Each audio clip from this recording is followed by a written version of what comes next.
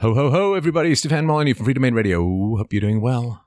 Well, great callers in tonight's show. The first caller wanted to know, so he works at a big corporation where there's a lot of diversity hiring and promotion of women to try and close down the gap, right? The statistics gap between the demographics of the local population and their prevalence in senior management positions and so on. Diversity hiring, trying to close the wage gap between men and women. And we went pretty deep into the philosophy and economics behind this. And I think it was very helpful for him. I know it was helpful for him, and I think it will be so for you. The second caller, I don't know. Interesting. Mike and I had different views on this. I want to know what you think. He seems to have an issue getting his life started. Very smart guy, working in a pretty low-rent occupation. Not sure he's really doing much to achieve what he's capable of or what his goals could be, but he seems to be quite happy not doing that. So I'll let me know what you think of that conversation. I really enjoyed it, but it did end in an interesting and unusual way for this show. Now, the third caller wanted to know, how can we cure science of its addiction to social justice warrior, lefty, diversity hiring and wage gappy kind of stuff? Well, I think you'll enjoy the answer. I know I did, and the listener found it very, very helpful, as I think you will be as well. And the fourth caller is taking a philosophy / question mark double major in university, and he wants to know, how does he break into the marketplace of ideas? What do you need to do to have the world listen to the reason and evidence that you can bring to bear in social discourse? So this is a bit of an open the kimono, what goes on for me behind the show and how I keep motivated and keep focused and what I bring to the table. So if you like the making of, I guess you'll find that interesting. I like talking about that kind of stuff, but to let me know how interesting you find it. And I really enjoyed the conversation with Mr. Philosophy Degree Fellow. So that having been said, freedomainradio.com/donate to help out the show. Much appreciated. freedomainradio.com/donate. Set yourself up for a subscription or a one-time in your Visa or your PayPal or your bank card, whatever you have available. We really, really appreciate it and need it. freedomainradio.com/donate. Don't forget to follow me on Twitter at Stefan Molyneux. Like, subscribe, share the videos as much as you can. And use our affiliate link if you've got shopping to do at fdrurl.com/Amazon. All right, well, up first on the show today, we have Lee. Lee wrote in and said, as a manager in a global financial services business that employs over 200,000 people and has revenues of over $29 billion US, I've seen a huge focus develop on quote-unquote gender equality, meaning that there are a number of initiatives and programs aimed at getting more women into senior positions in the firm where they are statistically underrepresented. Do you think that such initiatives are valuable, and if so, what role can/should men play in supporting them?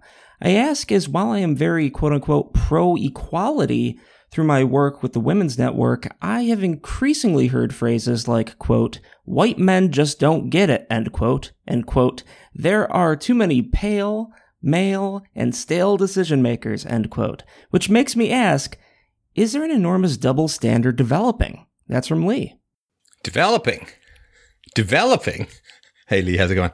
Hi, Stefan. It's nice to meet you. Nice to meet you too. Well, what do you think, first and foremost? Well, I mean, I can give you the context of my work with the Women's Network, if you like, but I started working with them a year and a half ago, and I've been a little bit surprised with some of the things that I've heard during my time there. And I'm a white Irish guy working with them, and I don't know I've got enough evidence to say that the double standard has developed over the last year and a half, but I've certainly become more aware of phrases like that, like the two that I quoted in my question. Right. I mean, that's racist, right?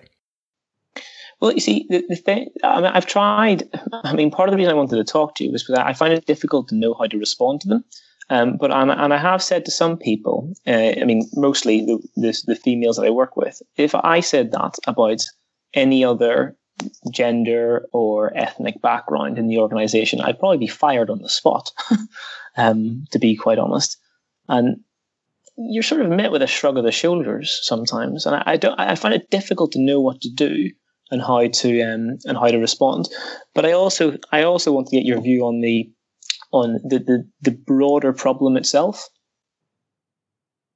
And what is the broader problem that you mean? Well, okay, I guess, but I mean the organization would articulate it as our senior leadership and senior decision makers are 80% male and 20% female. And you flip that when it comes to, for example, secretaries in the organization. And their view is that the organization would be better served with having a much closer to 50-50 gender split at the top levels of leadership. Okay, but why do they think it should be 50-50? Well, I think quite simply, you would see it's based, I think, on the population being split 50-50 between male and females. Well, but males and females make different decisions. Like in the criminal system, the vast majority of prisoners are men.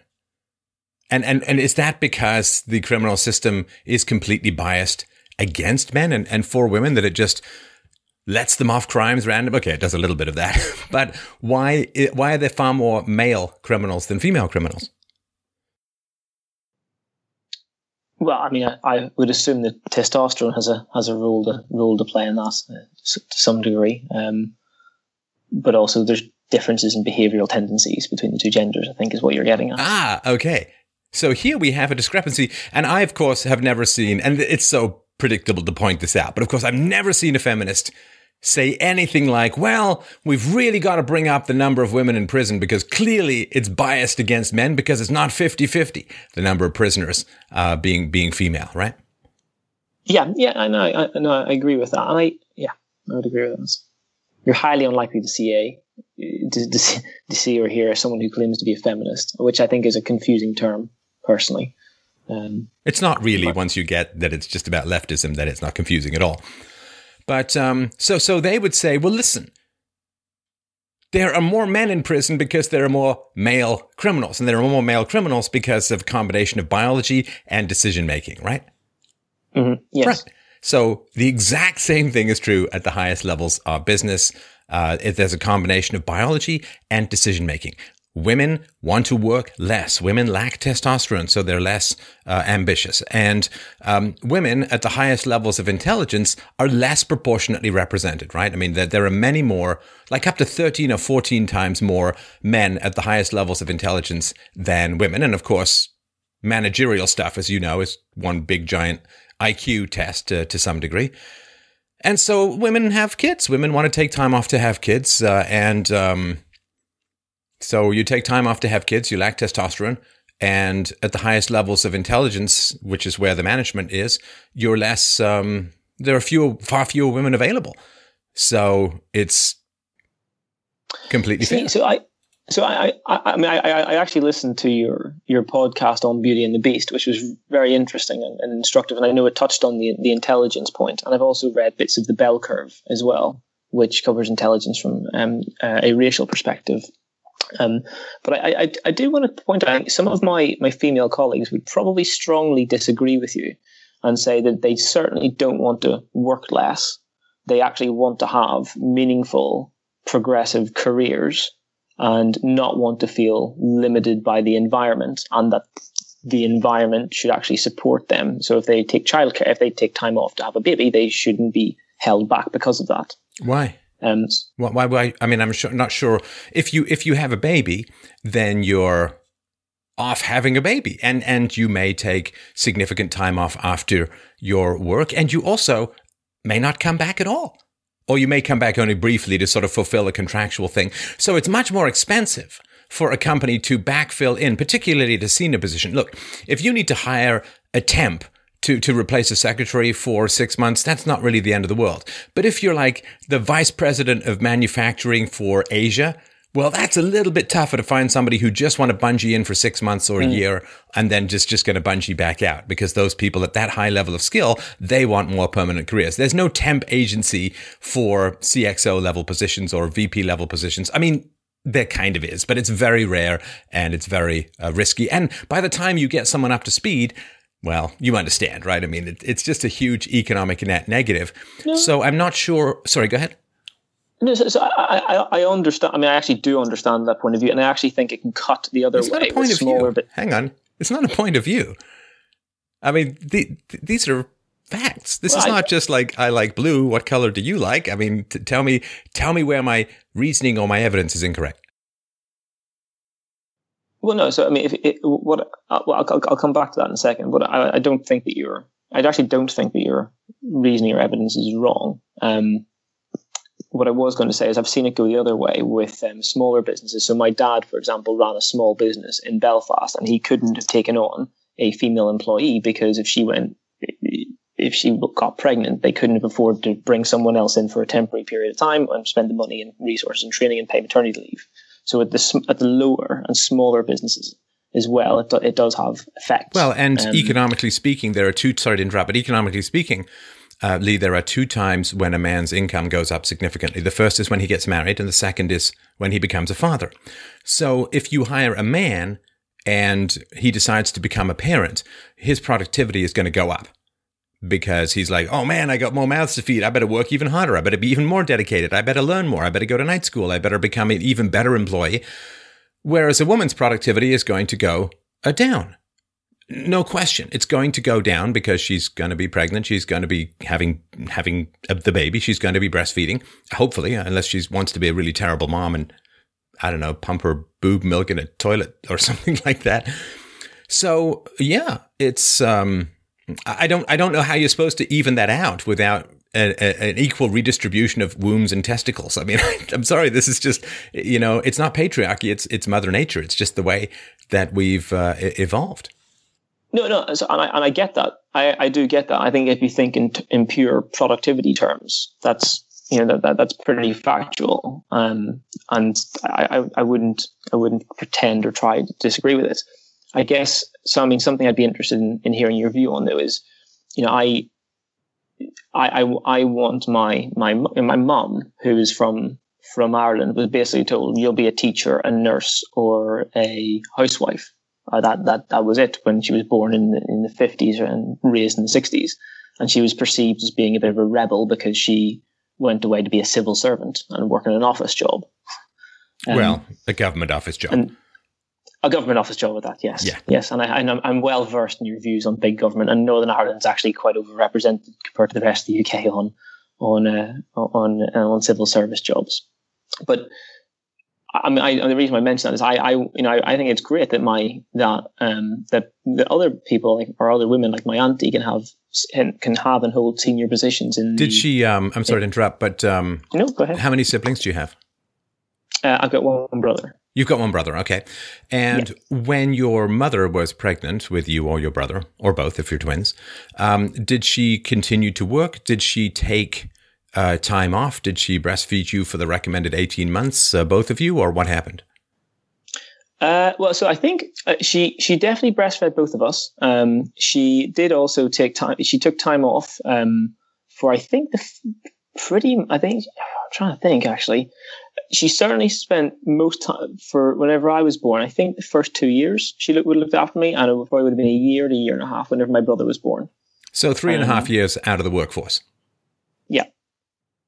Yeah. Okay. Yeah, I think that's I guess right. It's good she had a government job then, isn't it? Yeah. No, I understand the argument you're making. Did your father take 3.5?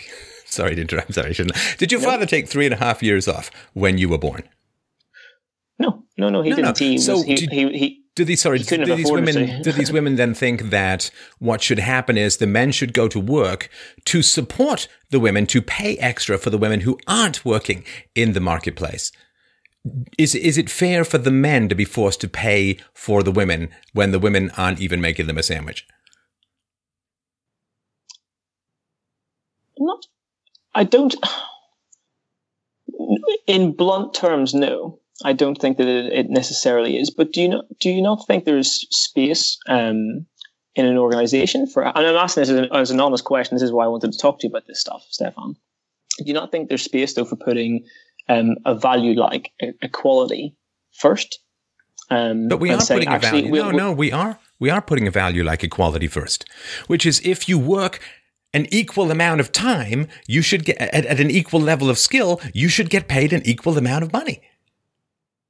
That is equality.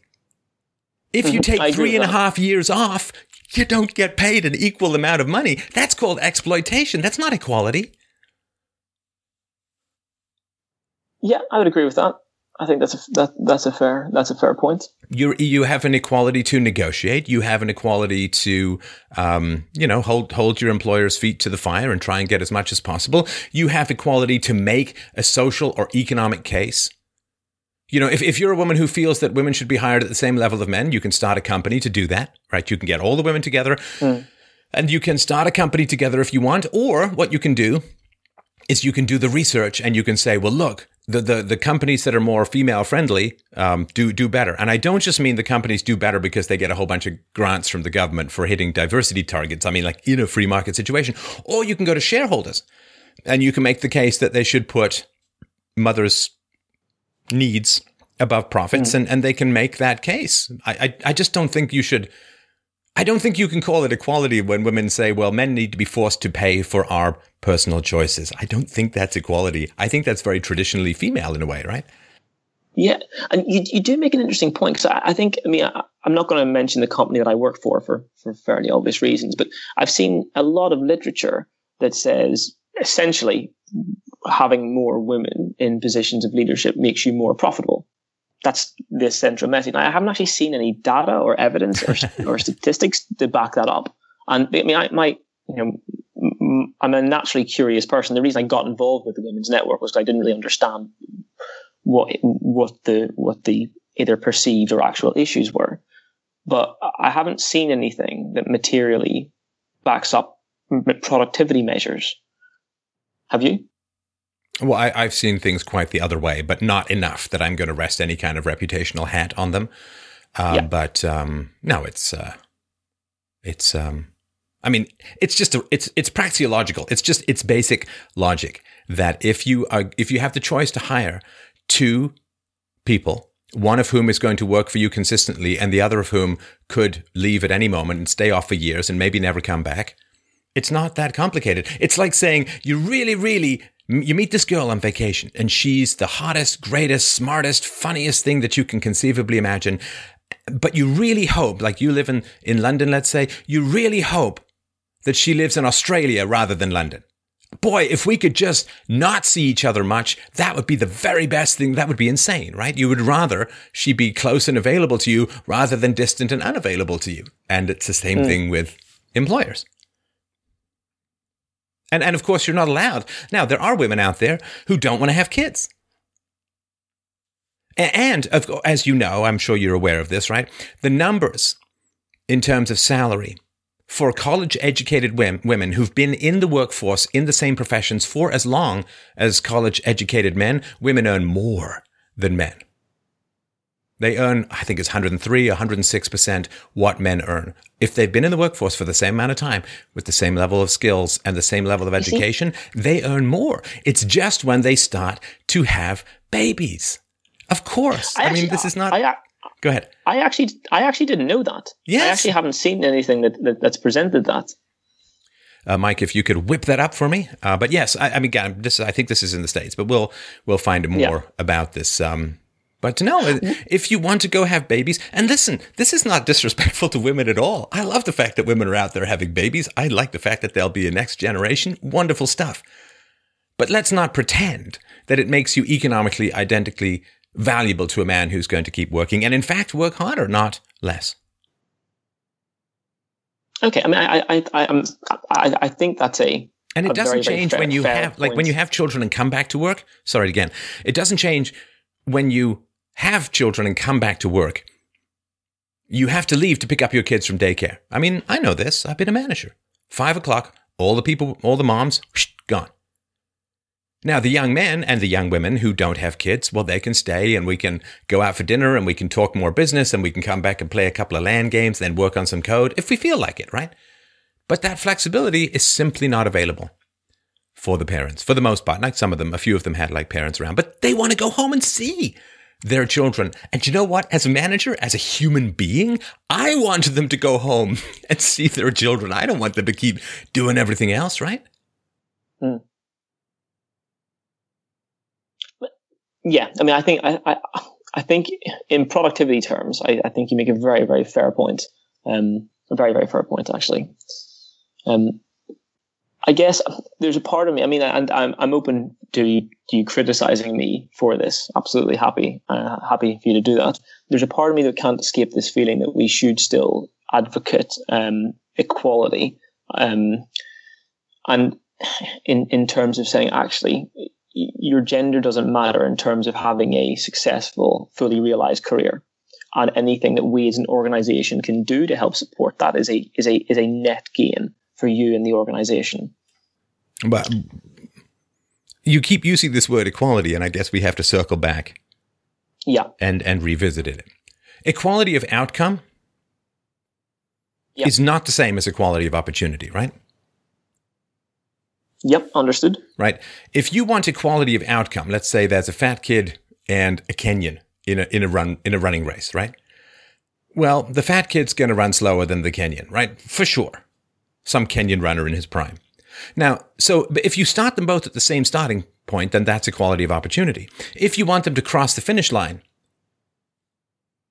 at the same time, then you can't have them start at the same place, right? You have to put the fat kid like 10 yards from the finish line, and you have to put the Kenyan guy 100 yards back or whatever, right? Yep. So you can't have both. You can't have equality of outcome and equality of opportunity. It's completely impossible because of the bell curve, because of childbirth, because of hormones, because a wide. You can't have both. So you can choose which inequality you want, but you can't say equality like you're talking about both. So you can openly say, I think that women and men should end up with the same proportional representation, and they should end up with the same incomes, and regardless of parenting or breastfeeding or coming or going from the workforce or whatever, you can make that case, but then you have to accept that you are sentencing society to radical inequality in the starting position. Yeah. That's what I mean. You're talking like you get both equality, starting and ending. You don't. You choose one. Okay, Stefan. Thank you. That's actually a really useful distinction that I can use and actually think more about. So I appreciate that. Now, of course, very useful. I don't blame women for wanting this at all. I mean, I'm not saying it's hugely moral or anything like that. But sure, look, if you can get free stuff from the government, it's really hard for a lot of people to say no to that. So, the fact that women find, and minorities too, right? They find that, well, if I complain about this inequality of outcome, I can stimulate men's white knighting instincts to come and rescue and save me from statistics and save me from the bell curve and save me from childbirth and so on. But it is, it's terrible on so many levels. Sorry, go ahead. Well, so the other thing I wanted to get your view on, and I think you said you have worked in a corporate environment before. White knighting is something that I have seen firsthand, and it's incredibly frustrating because I don't think it actually helps people better understand the problem or perceive problem at all, actually. Well, women crying out injustice and having men go get them resources. I mean, this is not empowerment. Right? You understand? This is not, if women want there to be equality, then go start a company and run it according to those principles. Stop whining and bleating and nagging and complaining and yelling at men to go get you resources. I mean, come on. That's a stereotypically Victorian fainting couch bullshit that you can conceivably imagine. Go make it happen. Go make the case. Go build the companies. Go prove your case. I think many of my female colleagues would say that they're doing just that by instigating organizational change. Whether or not you or I agree with them, that's what they would say they're doing. Well, okay, but what does it mean to say instituting organizational change? Does that mean setting up quotas? Yeah, that's right. Having targets in place for the leadership team. But that's not what women do. No, what women do, not all women, but some women, what they do is they run to the government and they say, we want equal pay legislation, right? So there was laws put in as far back as the 1960s, like half a century ago, put in place to say that a woman can have the legal might of the state on her side to negotiate on her behalf when it comes to wages. Equal pay for work of equal value. That a woman can initiate the power of the state against an employer that she feels is paying her less for an equivalently paid man. Now that's a massive, massive legal precedent. To have the giant armed might of the state behind you at the negotiating table is not empowering to women. If you need to run to the state, you're not empowered, right? So for more than half a century now, this has been the law, at least in the States and many other places as well. And if after half a century of having the government force employers to pay you as much as your peers, if there's still a wage gap, I don't even know what to say. The fact that people aren't revisiting this and saying, well, this must be something else. Well, this is actually something that's pretty poorly understood in my own organization, actually, which is the gender pay gap.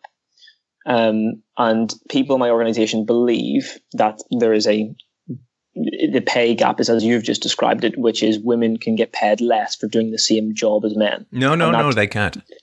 Well, no, you're right. They can't. That doesn't happen.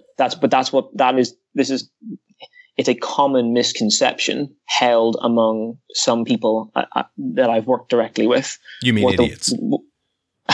No, come on. This is not complicated. I mean, if you compare full-time work to part-time work, if you compare levels of education, if you compare levels of expertise, the wage gap almost completely disappears, right? Once you normalize by the choices that people make, the wage gap almost completely disappears. The amount of apples and oranges you have to compare to milk a 20 or 30% wage gap out of the genders is ridiculous. Like you have to compare, part-time cleaning staff with full-time dog. Like it becomes lunatic just how much statistical manipulation you need to go through to produce these numbers that fuel the resentment of fools. Do you know do you know the number that they are reporting though? In fact, my organization is one of sort of many that have signed up to report this, which is then they're calling it the gender pay gap, which is basically the average earnings of all of females in an organization compared to the average earnings of a male. Yep. As a way and that's ridiculous. I understand that it's crude. Well, yeah, it's statistically crude. And no, it's not. It's not statistically crude. It's statistically a complete and total lie. Because you got to compare apples to apples. Right? If more women are choosing to be secretaries, now you could say, yes, but and this is why the thing goes round and round, as people say, well, yes, but there's this glass ceiling and blah-de-blah-de-blah. It's like, so what you're saying is the company could make a huge amount of money from these secretaries by promoting them. But for some reason, it just hates profit. It just hates making money. It's willing to pay these secretaries 30,000 or 20,000 quid a year. But if it promoted them to salespeople, it could be making 150,000 quid off them a year. But it keeps them down in the secretarial pool, despite the fact they could be massively more economically productive, just because it hates making money. These companies just hate profit. Well, yeah, I don't think anyone believes that. Sure they do. They do, because they're saying that these women should be paid more. And that's all on the receiving end. But anybody with half a brain, and I know you understand this, Lee, but anyone with half a brain regarding economics knows you don't just get paid on some whim. You get paid based upon how much productivity you're providing to the company. The reason that CEOs get paid more than janitors is that there are fewer CEOs and they provide much more value to the company. So if you want to be paid more, you have to provide more value. It's not just pass a law and people will just pay you what they owe you, or people think, well, there's a just wage or a fair wage. No, you get what you negotiate. You get what you negotiate. And if you want the company to pay you more, you have to provide more value to the company. And so if they're saying, well, these secretaries should be paid more, they should be promoted or whatever, then the secretary should make that case by becoming so valuable to the company that the company is going to promote them because it will make more money. If you've got some wonderful salesperson who's rotting her life away at some secretarial desk, right? Then if she shows interest in a sales call, I had a coder who I worked with. He was very interested in the sales side of things. Like I used to go out and do a lot of sales support and do some sales myself. So I'm like, okay, great. Well, come along, show interest. And if you're interested in it. And then, he was good at that. So I began to train him on how to do that. Fantastic. Because that means I don't have to go on those things as much, and I can go and do and learn something new. So I think what they're saying, and this is me paraphrasing, is less that the secretary should be paid more and more the glass ceiling argument, which is the opportunities historically haven't been there. Now, in my experience, I've never ever seen a woman held back for being a woman. In fact, I've probably seen the opposite on occasions, but that's not to say it doesn't happen. But I do think it's a slightly different argument that's being made when they use the gender pay gap as a measure. But why would women be held back if the company can make such wonderful profits off the women? Right? Well, you don't just pick someone out of the mailroom and make him CEO like he's just won the lottery and pay him $10 million. You pay $10 million to the CEO because if you don't, it will cost you $50 million. This guy adds $50 million, so you pay him to make $40 million. He doesn't cost you $10 million. So if there's this wonderful productivity in the female staff, then any company would be absolutely foolish and would very quickly go out of business if there was all this wonderful productivity locked up in the loins of women that the company was just unwilling to exploit. It would be like literally finding a massive pile of money in the parking lot and setting fire to it. I mean, that would not, and actually you would also get sued, by the way, because of course, if you're a CEO or CXO in a corporation, you have a fiduciary responsibility to maximize the value of the assets within your corporation, right? So if for instance, you were found to have some fetish for having, tiny Chinese hermits copy every document rather than buying photocopiers, well, that would be very expensive and very time-consuming, very unproductive. So if you made those kinds of decisions, you'd first get fired, or if they were bad enough, you might even get sued. So if there was all of this amazing productive value, all this profit potential locked up in these women, and you didn't promote them and exploit it, you would be very bad at your job. So you're saying that the system is such that if there were the potential, it would have been realized by now. Well, just think of two companies, right? We could do the math, but I'll just give you the general idea. Let's Company A and Company B. Now, in Company A, there are women there who, if their potential was unlocked, they would have $5 million extra a year. Mm-hmm. Right? So you'd promote all these secretaries to be salespeople, saleswomen, right? All these female secretaries, you'd promote them to be saleswomen, and even with the cost of the new secretaries, you're up $5 million a year. And then there's Company B, which doesn't do that. Well, what's going to happen? Well, Company A is going to have $5 million extra a year. Let's say it's a small company, right? Let's say that that's a significant chunk of money. It's not like Google, which you find it between the couches, I think, on lunch break. And so Company A has $5 million extra to hire to grow. Plus, Company B's secretaries, what are they going to do? They're going to go and look at Company A and say, holy crap, these guys are going to unlock my potential. I'm quitting here and I'm going there. So you get all of the secretaries who have this wonderful sales potential at Company B too, which gets you $10 million extra a year. And then not only have they lost all their secretaries at Company B, they're going to hire a whole bunch of new secretaries. But let's say that they're sexist. They want to hire only female secretaries, but the women don't want to work there. They all want to go and work for Company A where women's full potential is unlocked. It wouldn't take long. It wouldn't take long at all for Company A to completely leave Company B bankrupt, absorbed, bought out in the dust. Does that make sense? Yep. No, I understand. I understand the thought process and logic. I understand. Okay, I guess then my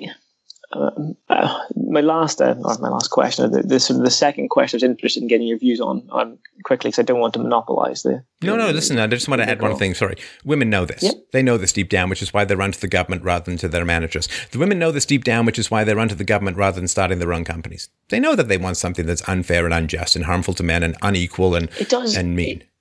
it does feel that way sometimes. I mean, for example, so I was asked, and I've spoken at conferences before, and I was asked to sign a pledge to say I would refuse to speak at a conference unless there was a woman on the panel. And I was like, no, I just had to say, sorry, no.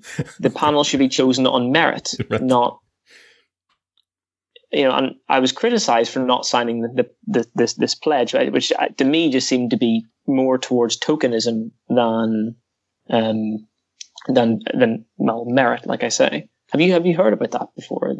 No, I have not heard about that particular wrinkle in the space-time continuum. But no, I mean, the woman should be on the panel because she just has so much value to add, right? Because they're good enough. Yeah, basically. I mean, nobody needs to, like, if you're going to a conservative conference, right? You're going to some conservative conference. Nobody needs to boycott anyone so that Ann Coulter gets a speaking gig, right? Mm-hmm. Because people want to hear Ann Coulter. She's a fantastic speaker, very engaging, very brave, very powerful, very funny. She's a funny, funny woman. And nobody needs to. Because they want to. In fact, you're going to sell more tickets to your conference if Ann Coulter is speaking. Or other women or whatever, right? And so nobody needs to sit there and say, well, I'm not going to this conference unless you have a woman speaking. It's like, oh, Ann Coulter's there? Pff, I'm in. She's great. Yeah. We see, this is my anecdotal experience, my experience would be on that view. But what I get told by some of my female colleagues is almost the opposite. And as I said, from my work with the Women's Network, I'm not really sure where the truth lies. Which is why I wanted to talk to you about it. You have a I either have something extra that's great or something deficient that needs to be there. But I cannot look at women as fundamentally different than men. I mean, sure, there are differences, obviously, right? But if you want to figure this out, all you need to do is think of me. See, when you're thinking about women, everyone, just think of me. So imagine, Lee, that you heard this story. You read this in the newspaper. Stefan Molyneux of Free Domain Radio has successfully lobbied the government to get $5 million a year of taxpayer money to do his show on the internet. What would go through your mind if you read something like that? I'd be surprised that you'd taken the cash from the government, but I would also wonder what you'd. I'd wonder what you'd hope to achieve by $5 million. I mean, that's what I would hope to achieve. $5 million a year. But wouldn't you sit there and say, well, why is he running to the government for his money? Well, what I was going to say was, what was the argument that you made to the government to justify it? Or, as you said, why have you gone to the government rather than your subscribers, for example? Right. But you wouldn't sit there and say, well, I guess voluntarists or whatever position you pick that's not popular in the world as a whole that I have, which is most of them, right? But you wouldn't sit there, well, voluntarists are starkly underrepresented in the media, so it makes sense to give him $5 million a year from the government because his views are underrepresented in the media, even in the alternative media. And therefore, it makes perfect sense for him to get that money to balance out his lack of representation. Mm-hmm. Would you think that? Well, I don't. You wouldn't. I don't think. No. You wouldn't, right? No, I wouldn't. Now, if I said, well, see, here the problem is, people in the media, they don't talk about race and IQ. They don't talk about gender and IQ. They're kind of sucking it up to the global warming stuff. They don't talk about small or no government. They don't talk about all of the things. They don't talk about equality of opportunity as much as equality of outcome. I literally could make the case that my views are vastly underrepresented in the media, and then say, well, I need a subsidy. It's bigotry against me. That's the only reason that I'm not there, right? No, and I could make that case, but nobody would believe me. They'd just say, wow, $5 million. sweet. That's what he's doing it for. He's claiming all this stuff. Follow the money, right? He's claiming all this stuff for the $5 million. He's not, right? He's not interested in equality, right? Because they'd say to me, listen, if your views are unusual or startling, well, that's the price you pay for being unusual and startling. And that way, what you need to do, Steph, is you need to get better at your show. You need to get better at presenting. You need to be more compelling in asking people for money at freedomainradio.com/donate or something like that. But they tell me to get off my loathsome spotty behind and go and compete in the marketplace. But nobody would genuinely believe that I felt sinisterly underrepresented and therefore needed $5 million. Yeah, agreed. Completely agreed. Here's how lunatic it is. This is from Forbes. The official Bureau of Labor Department statistics show that the median earnings of full-time female workers is 77% of the median earnings of full-time male workers. But that is very different from 77 cents on the dollar for doing the same work as men. The latter gives the impression that a man and a woman standing next to each other doing the same job for the same number of hours gets paid different salaries, which has been illegal for half a century. Anybody who still believes that is a useful idiot. I'm not putting you in that category, but anyone who says, oh yes, well, it's the same job, that's been illegal for more than half a century. So it's not at all the case that this is men and women doing the same, that there's different job categories. And full-time, all it means is 35 hours or more. But men work more hours than women. Like male doctors work 500 hours a year on average longer than female doctors. So you could be comparing men working 40 plus hours to women working 35 hours. It's, I don't know. I mean, what do you say? I don't even know what to say. I mean, you really have to torture statistics so that they can cough up this kind of stuff. Men work more dangerous jobs, right? Men work more night shifts. Man, I mean, 90+% of workplace deaths are men. And men, if they have a wife who's home, which, this is still in America, the significant proportion of the population, if they have a wife who's home, they're much more free to work.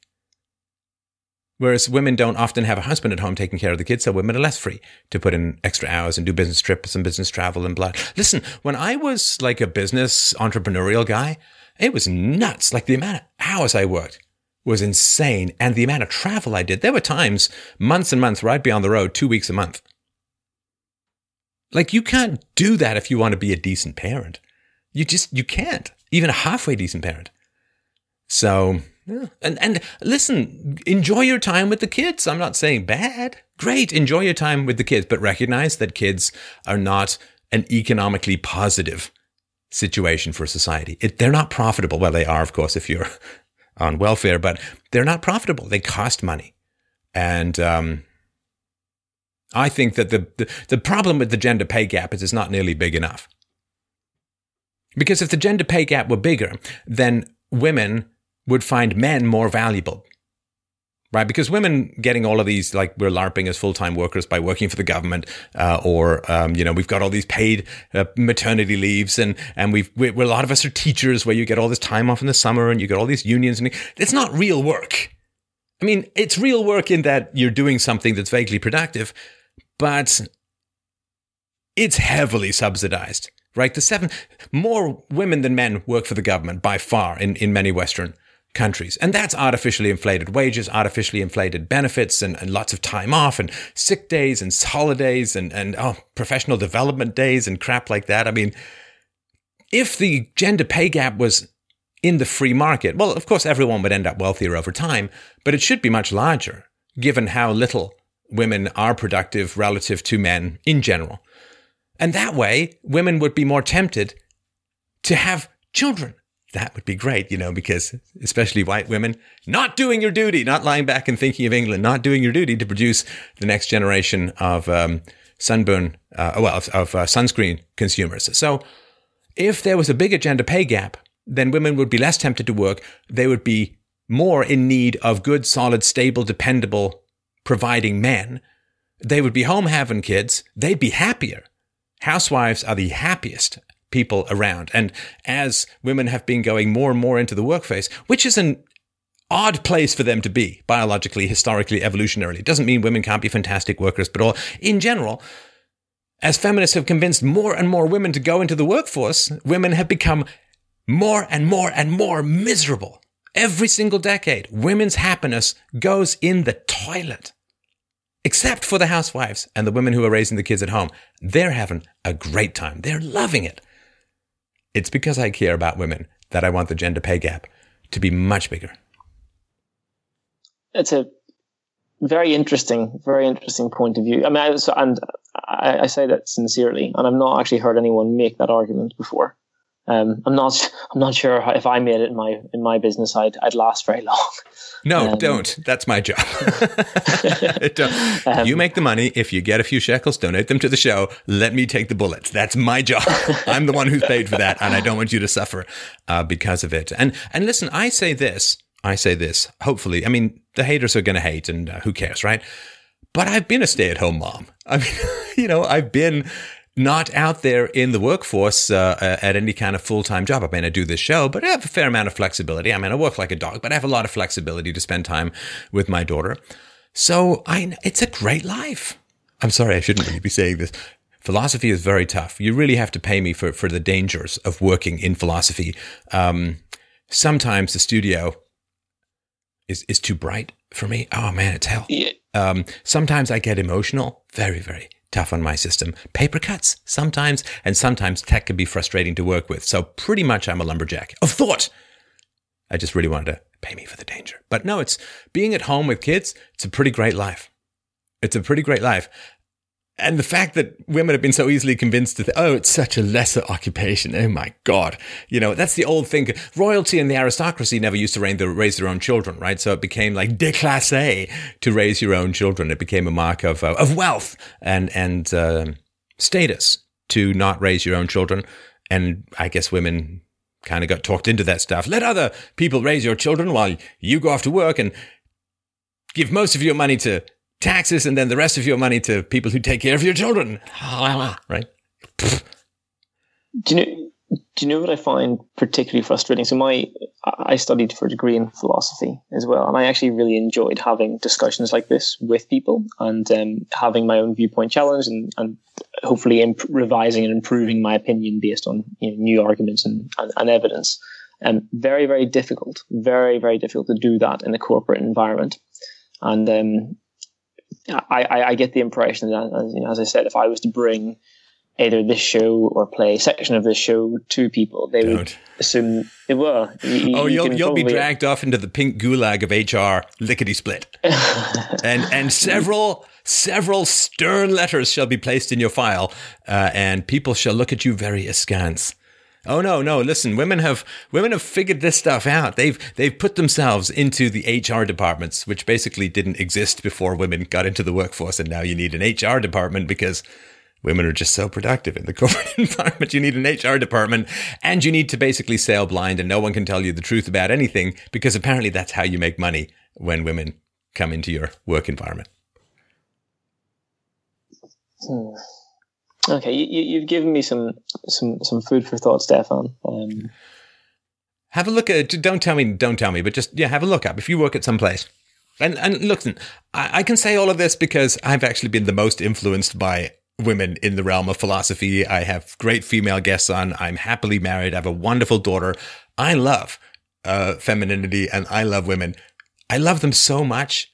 I don't want to insult them by pretending that they're retarded children who can't handle the truth. Like, I just love women so much that I just want to tell them the truth. And that way, once they understand the truth, that men aren't holding them back, they can be free to fall back in love with men again, rather than staring at them balefully and resentfully as the light fades from their eyes and they're slowly consumed by the cats that they used instead of children.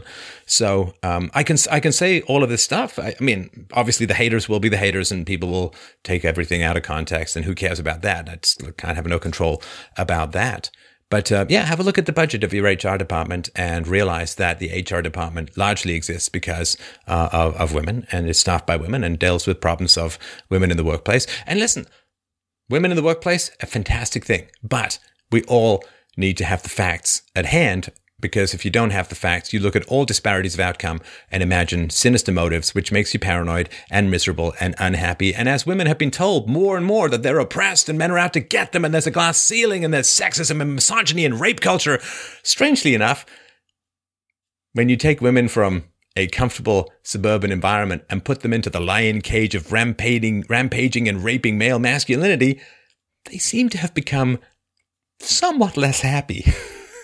You're doomed. Men all want to rape you. You're doomed. You're never going to get ahead. They all hate you. Sexism, patriarchy. Hey, what's the matter? How come you're not happy? I don't understand. Hey, want some antidepressants? That's going to solve the problem. Yeah. I mean, as I think as we opened with, with the two quotes that I included, the too many pale male steel decision makers. I mean, you can sense the resentment in line. I mean, that was used in a room that I was in, and I was just like, "What? How on earth do you respond to that? That's awful." It is, and this resentment is not. It's worldwide. Worldwide, everybody looks at the white countries and thinks, "Well, you're rich because we're poor. You stole from us. You exploiting colonial bastards. You owe us back. We're going to come and get it." And more importantly, I think for me, Stefan, I actually don't think it's helpful to instigating social progress. Because people's starting position is one where they have sort of assumed attitudes and judgments that aren't based on evidence on people, which is... Well, imagine if you're a young, ambitious, intelligent, brilliant woman, and imagine that you're told your whole life that men are out to get you, that there's sexism and misogyny and woman hatred all throughout your society, that all of the white males in power are there because they're vicious exploiters and nasty people. It's a Marxist narrative, you understand, that the wealthy are wealthy because they've exploited and taken from the poor. Yes. It's all Marxist nonsense. But how is that going to affect your approach to your job? How's that going to affect your approach to your boss? How's that going to affect your capacity to negotiate? Is that going to make you punchy? And is that going to make you over-aggressive? Is that going to, make you not as likely to succeed? Whereas if you thought, okay, well, men work hard, women work hard, there's no fundamental injustice in the free market, and I can go as far as I want to, and if the company's going to be fair to me because the company wants to make money, and if I can produce more value for the company, then that will be recognized and I'll do well. And yeah, there may be the odd jerk, but that's not statistically relevant and isn't going to run my entire life. Then you then show up to work enthusiastic and positive, as opposed to, hateful, estrogen crushing parasites of evil patriarchy. And it's like you're going to work for Jabba the Hutt. Like, how positive, how peppy, how bouncy could you possibly be once you've been convinced that you're working in some predatory gulag of whiplashing penises? You're just not going to be happy. You're not going to enjoy yourself. And then you're going to say, aha, I knew it. They're not advancing me, those sexist bastards, just because I'm a woman. Well, who's going to want to work with you? Who's going to want to mentor you? Mentoring is so important. And if you think it's an evil patriarchy that's running everything, and every white male boss who's out there hates you for your gender, your race, your ethnicity, then, if somebody shows an interest in your work and wants to encourage you, he must be harassing me. You can't, if you're going to invite women into the workforce and then tell them that the workforce is innately biased against them and exploitive, you're leading women into a situation of near infinite misery and futility and frustration. How awful, how horrible for women and men. I think that's it, isn't it? That's a net loss for both sexes, actually, in terms of the type of environment that you can find yourself in. Yeah, but the ideologues don't care how much misery they produce as long as they get more money, more votes, bigger government. They don't care how many people's hearts they break. All right, I'm going to move on. Thanks very much for the call, Lee. Very enjoyable, and I hope that it's been helpful for you. Yes, Stefan. Thank you. Very, very helpful. And just to say thanks for the show. I always enjoy it. My pleasure. No, cheers. Have a good one. All right. Up next, we have the Kevin. book. Sorry, you gave me the book. I wanted to mention this. Why Men Earn More: The Startling Truth Behind the Pay Gap and What Women Can Do About It. That is by Dr. Warren Farrell, late of this show at times. And it's getting a little crusty now, 2005, but I'm sure the principles are still the same. And so that would be my suggestion. Sorry, Mike, go ahead. All right, up next we have Kevin. He wrote in and said, I just listened to your Your Job is to Get Married and Have Children show through your YouTube channel, and I would be very interested to explore an ideal with you. In the show, Lindsay talked about her priorities, but is any man out there in a traditional career really able to plan for the future? Many have educational debts and no streams of passive income. Jobs are disappearing and boomers retire. Many of their jobs are going with them. Also, how can a moral man work in a regulated sector of business? Doesn't making more dollars just make the government rich while its subjects trade their health and sanity for it? Doesn't it just feed into this atrocity that is mandatory healthcare? Isn't it the duty of someone who sees these problems to allow this situation to fall apart? That's from Kevin. Hello, Kevin. How's it going? Hi, Steph. How are you doing? I'm well, thanks. Wonderful. It's a big-ass question, I'll tell you that. It's multi-part, so I mean, question. I I do work for the man. I have about, let's see, what is it? I have about 45 minutes to talk. So, but anyway, yeah, it's a big idea, and it's got a lot of parts to it, and it's really, I mean, personally, I'm a bartender. I'm a professional Dungeons and Dragons storyteller, and I've made that job myself. I went to the University of Cincinnati and got a degree in entrepreneurship, so I learned general business and what it takes to, start your own thing. And I'm trying to do something very different. And I see all these things that are happening in the world, and I think to myself, do I want to contribute to what's going on the big world stage? Like taxes being the number one thing. Do I want to pay into a system where I see all these problems with it?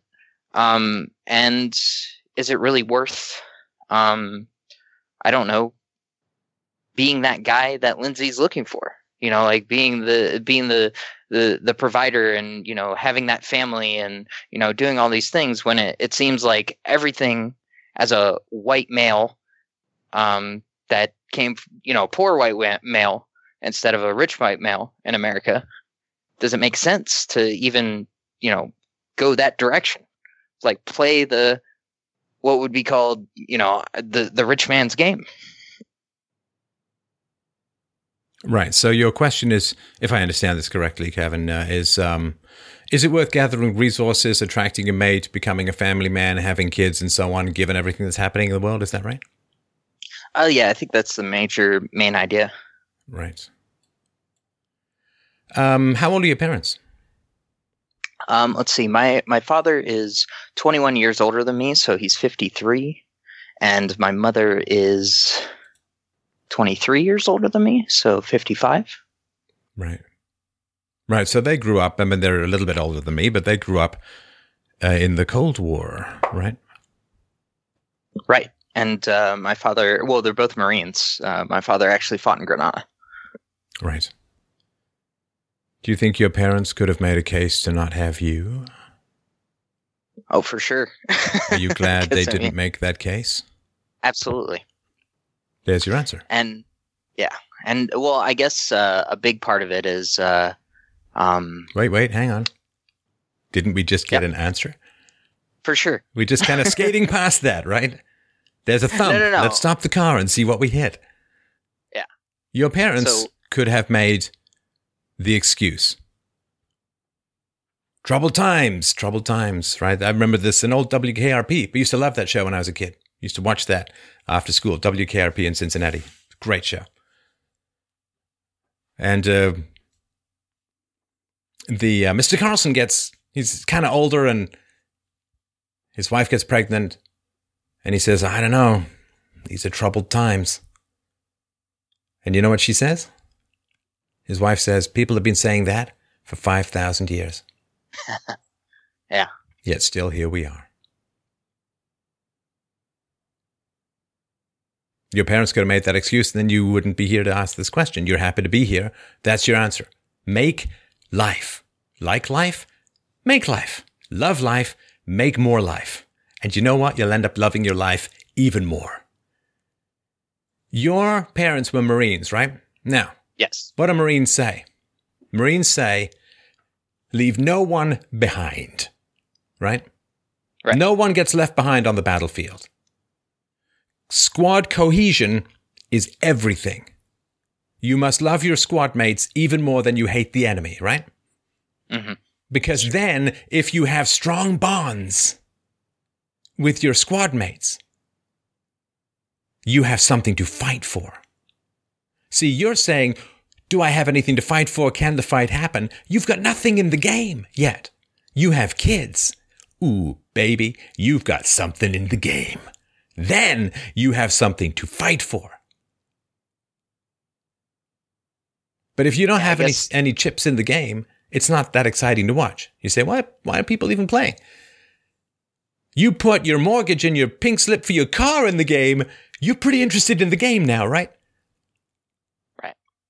So you go out and you get a bride and you make some kids.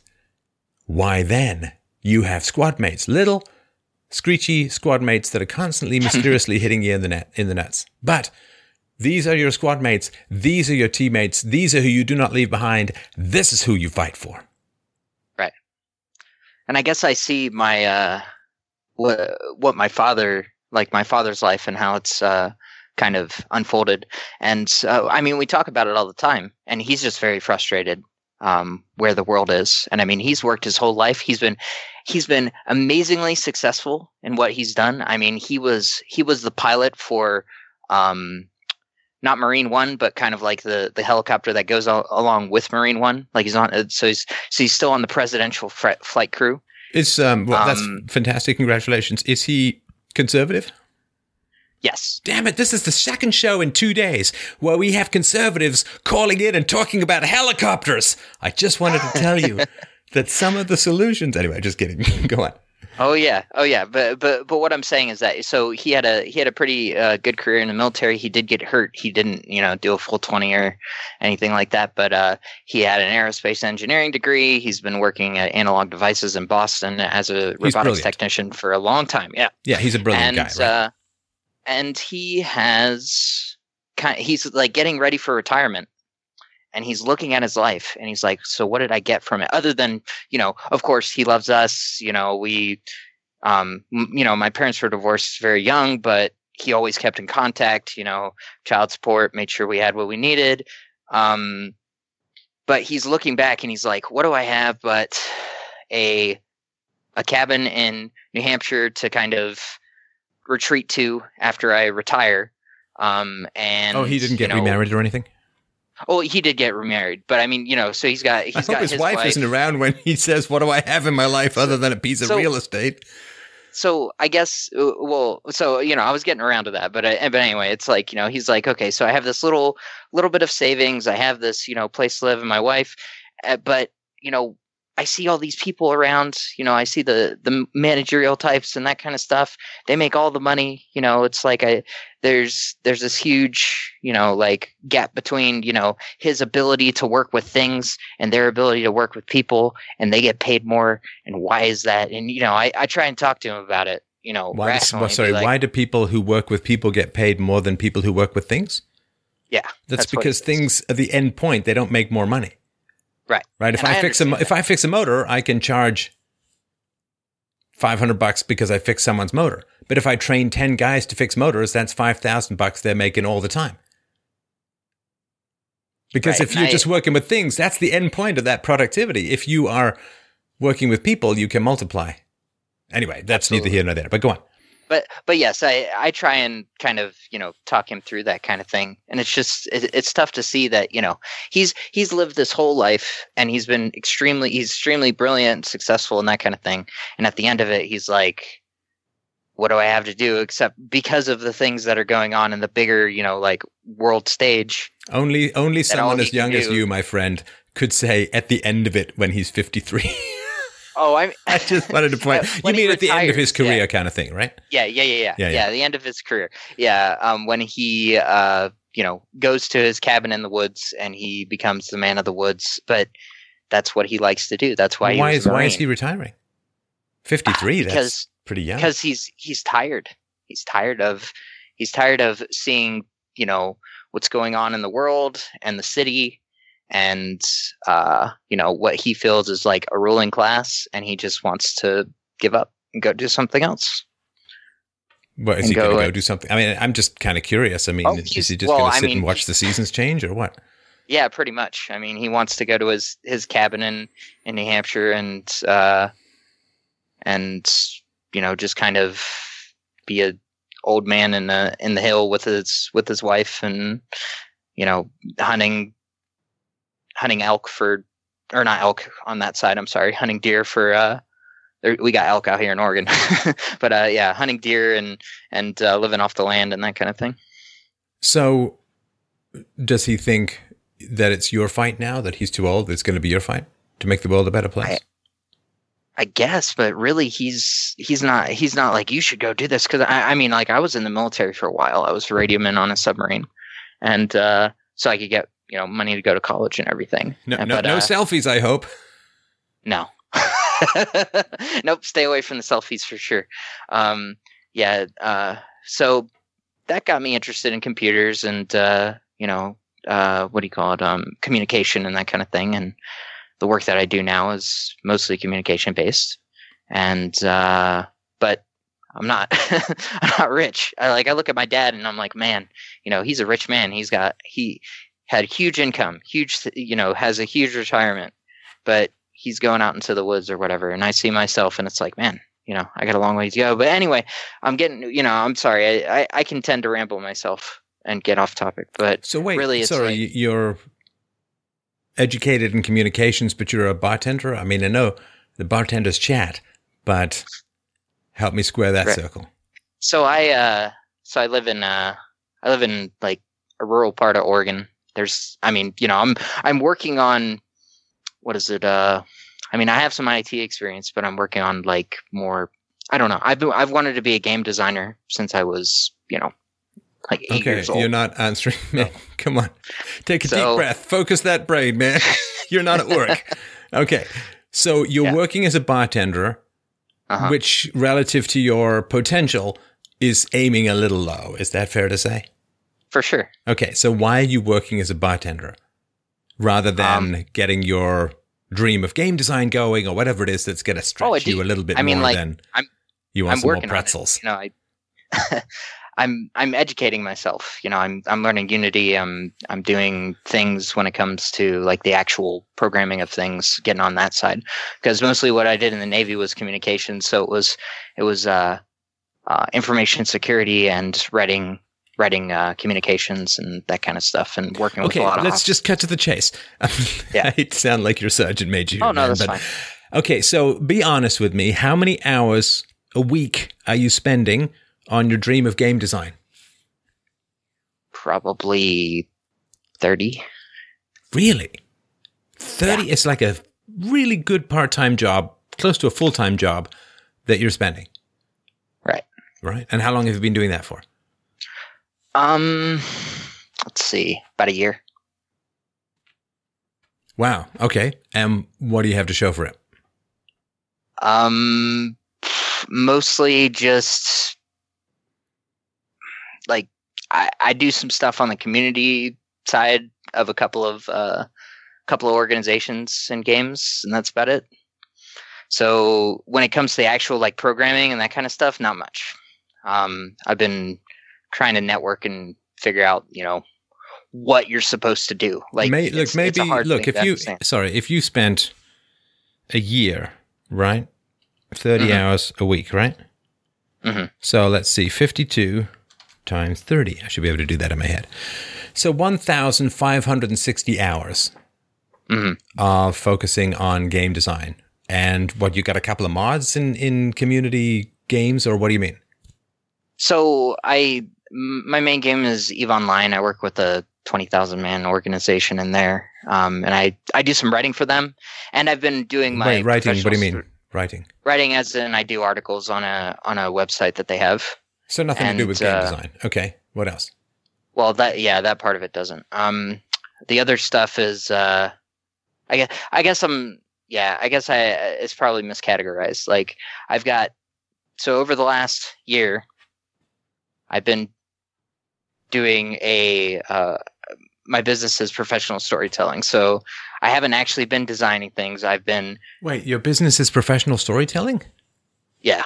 So you've got bartender, game designer, writer for EVE Online, Dungeons and Dragons Dungeon Master, and now professional storyteller? Where does that fit in? Well, the professional storyteller is the Dungeons and Dragons. Like you get paid for that? Yeah. Yeah, I've made like $10,000 over the last 2 years. So not much. Not much at all. Okay. Yeah. I didn't even know you could get paid for it. That's good to know. I've Well, actually that's thought, because I'm playing a bit with my daughter, I've actually sort of, I mean, a very sort of sanitized Dungeons and Dragons. I've actually thought I should run a contest where you get to DM with me for, like, I get to be your DM for a night. That would be too much fun. To do it with adults again would be pretty cool. Fewer backflips, you understand. Absolutely. So what about the actual coding, right? Or actual game design? How many hours a week are you spending on that? Because this sounds this 30-hour thing sounds kind of loosey-goosey. Yeah, so I guess I've just started really getting into the coding stuff. I guess like when I was thinking about game design, it's more about, like figuring out, I don't know, what people are interested in when it comes to games, like writing things that are associated with it. Those are the things that I've been mostly doing. But yes, the coding, I've just started like cracking Unity and learning JavaScript and C# and that kind of thing. So, still kind of on the very ground floor of that. And what's your goal? You don't need to be a hardcore coder to be a game designer, right? You can come up with a design for a game, and Vox Days does this kind of stuff. You can come up with a design for a game. Doesn't mean you have to code it yourself. It just means you have a document that says how the game's going to work, the mechanics, the weightings, what hit points or whatever it's going to be, right? Sure. So is that the kind of game designer you want to be?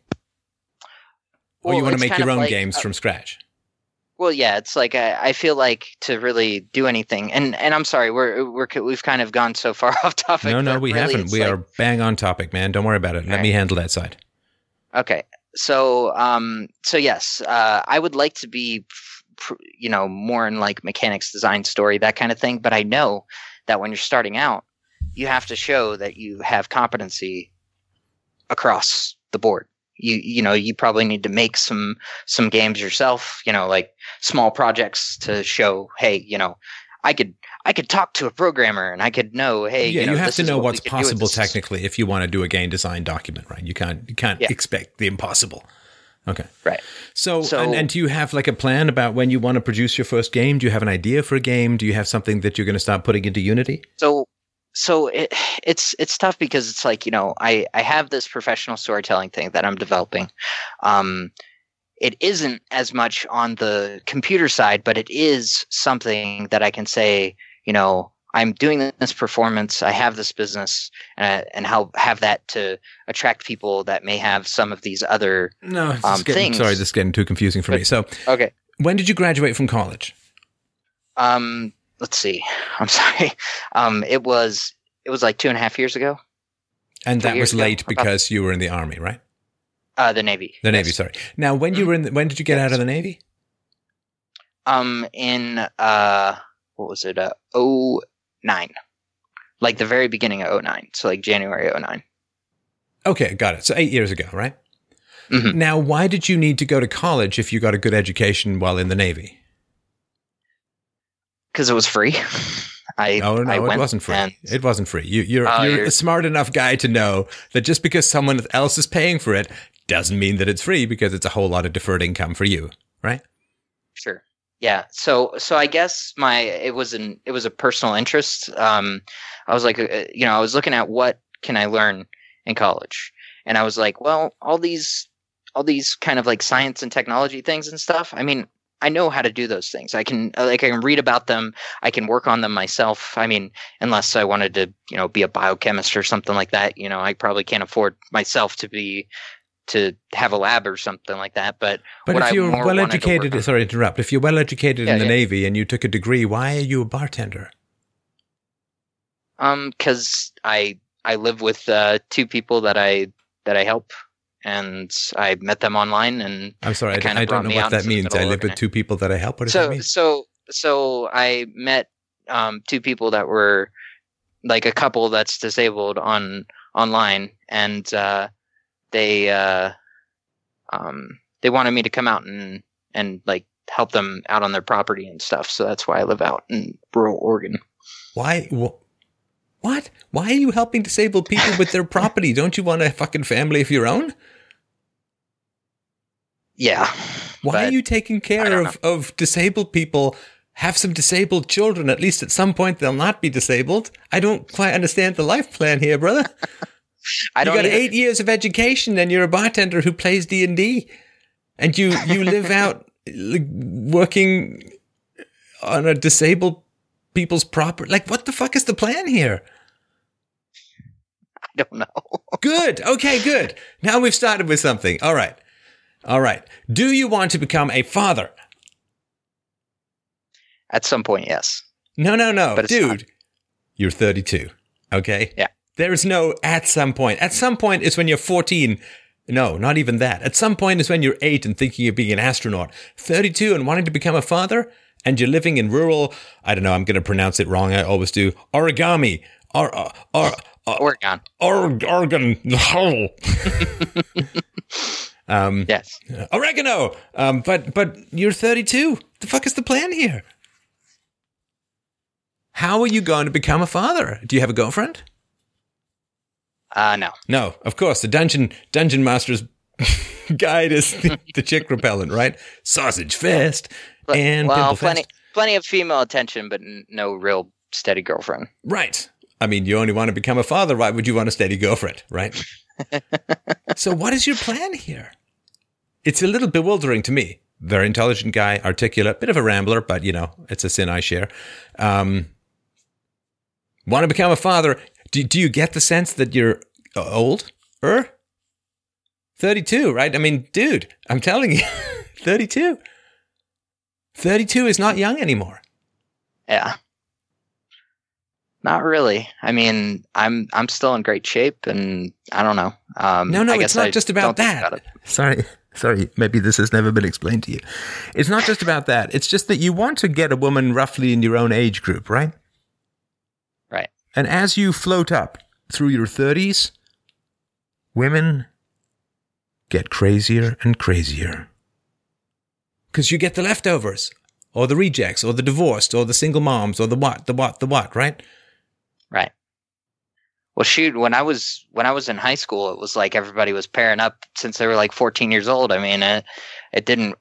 I just saw. I knew I was going into the military. You know, it's just something that pretty much everybody in my family did.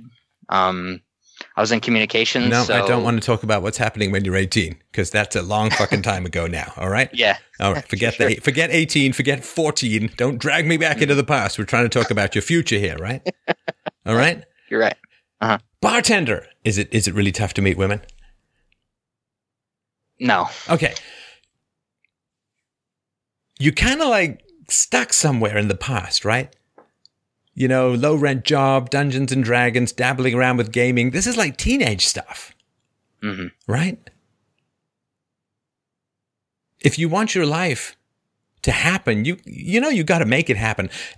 People in general will let you drift through life on your own steam, like a kid who lets go of a helium balloon. Off it goes. We'll see. And I guess some of it has to do with like what the question that I submitted was. I mean, I see all these crazy things going on, and I mean, I've experienced some stuff when it comes to, I'm a white male, so there's all this privilege, and like blah blah blah, and it's like when I was in when I was in college, and I'm like, what is this? I mean, I grew up in a rural area in Ohio.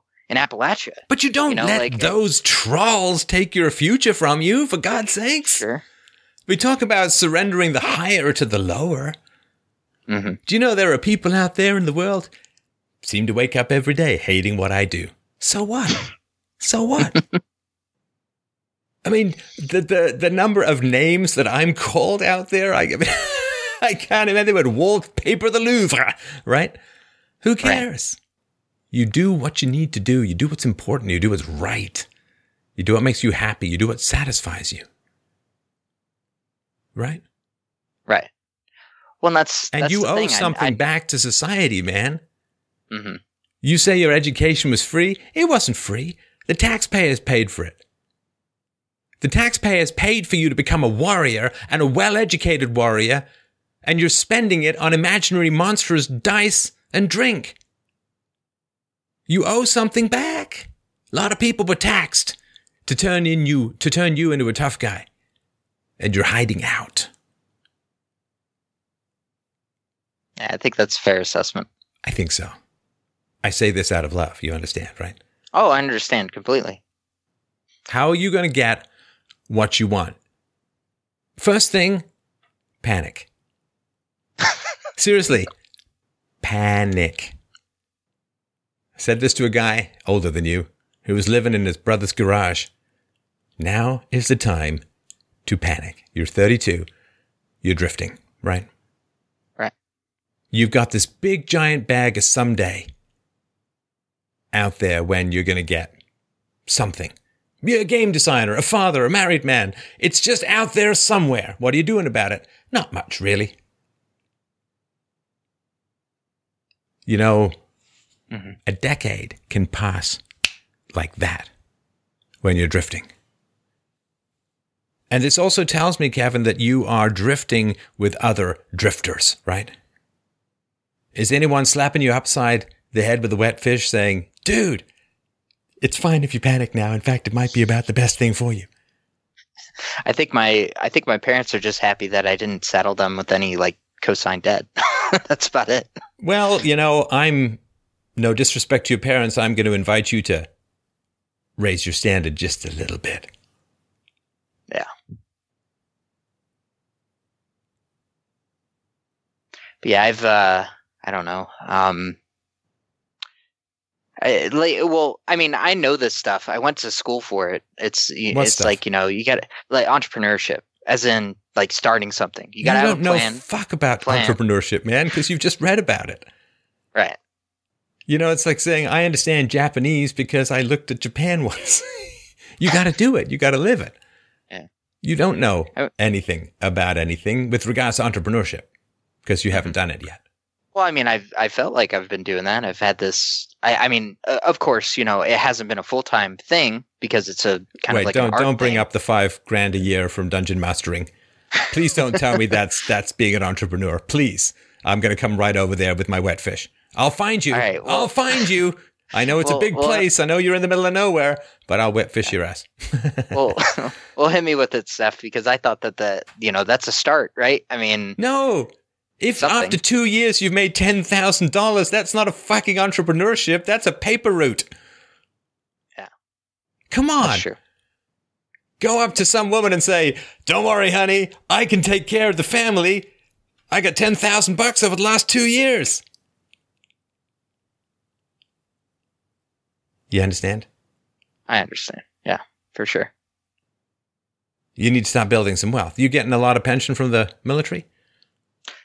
No, I don't get any pension.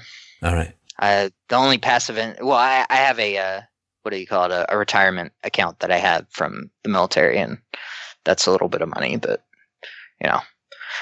I've got a little investment in a used car business from that a friend runs, and that's a little bit. So you took orders in the army, and then to get structure, you went to school, and now you just bumping along, right?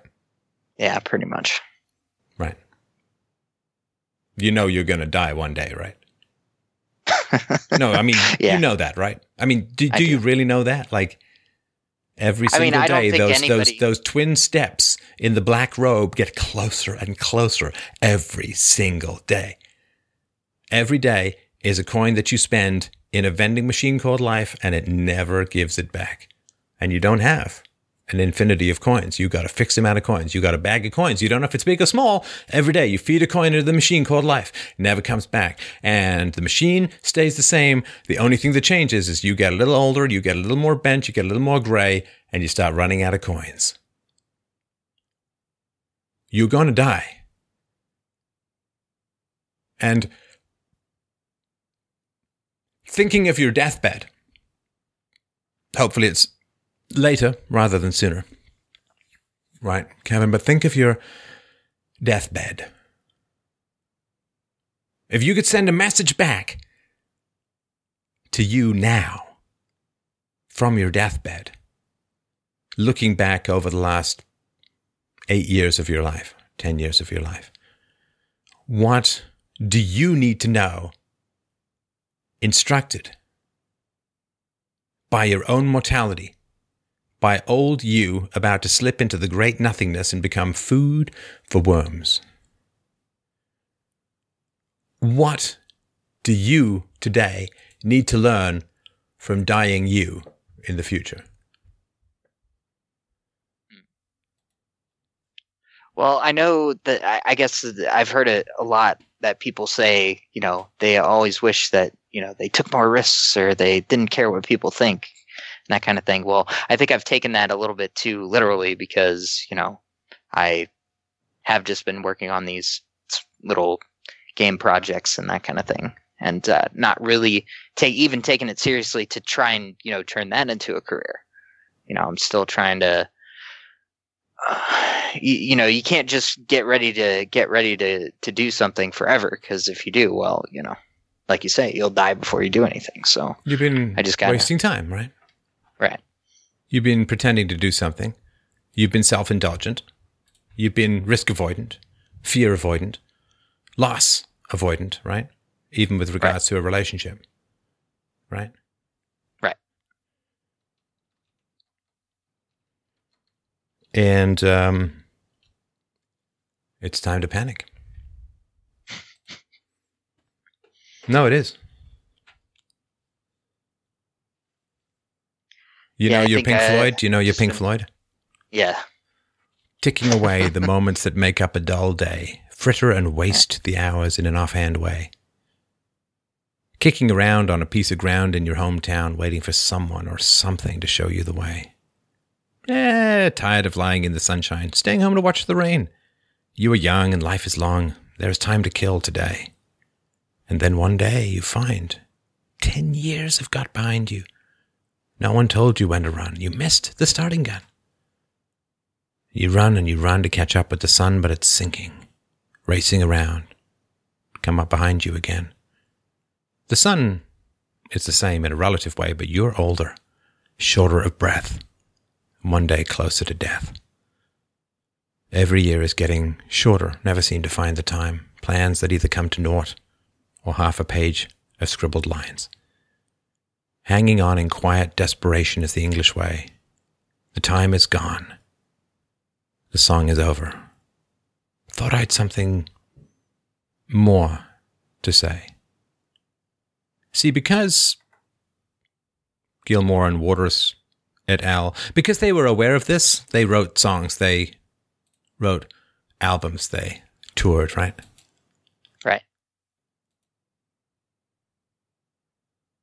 And I'm trying to help steer you off the rocks of regret that you're going to hit when it's too late to fix it all. Because your father's checked out. Right? He's punching out, right? Yeah, he's pretty much done. Yeah, he's punching out. But that doesn't have to be your choice. Right?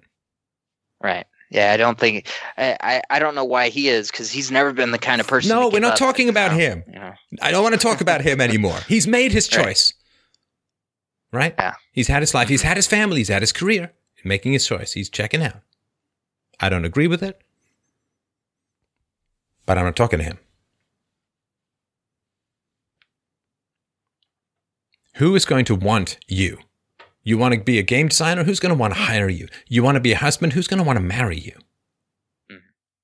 Right? How attractive are you making yourself to a potential spouse or potential employer? Are you not just setting yourself up for a photocopied day of being an increasingly bitter bartender for the rest of your natural-born days? And why the hell isn't anyone slapping you upside of the head and saying, dude, time to engage the chain on the bike, man? Mm.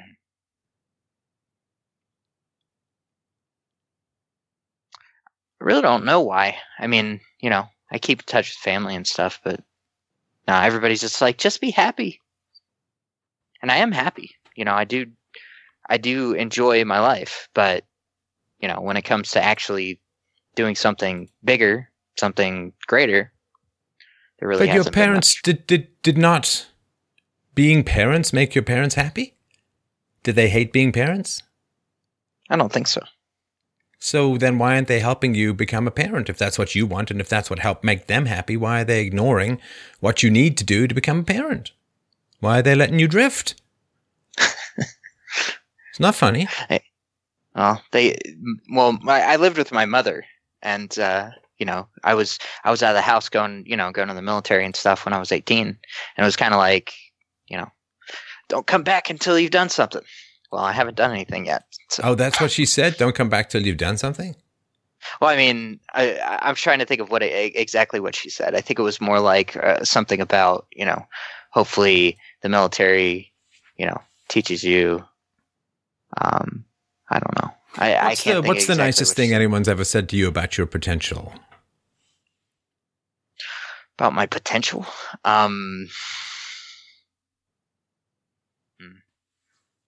I don't know. I got a lot of. I had a supportive family in the sense that I got a lot of, well, we love you and you're, No, that's feelings. And like, what is it that people have said to you about your potential?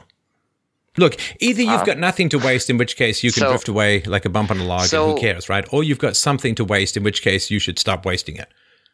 So when we did academic scholastic testing and things in school,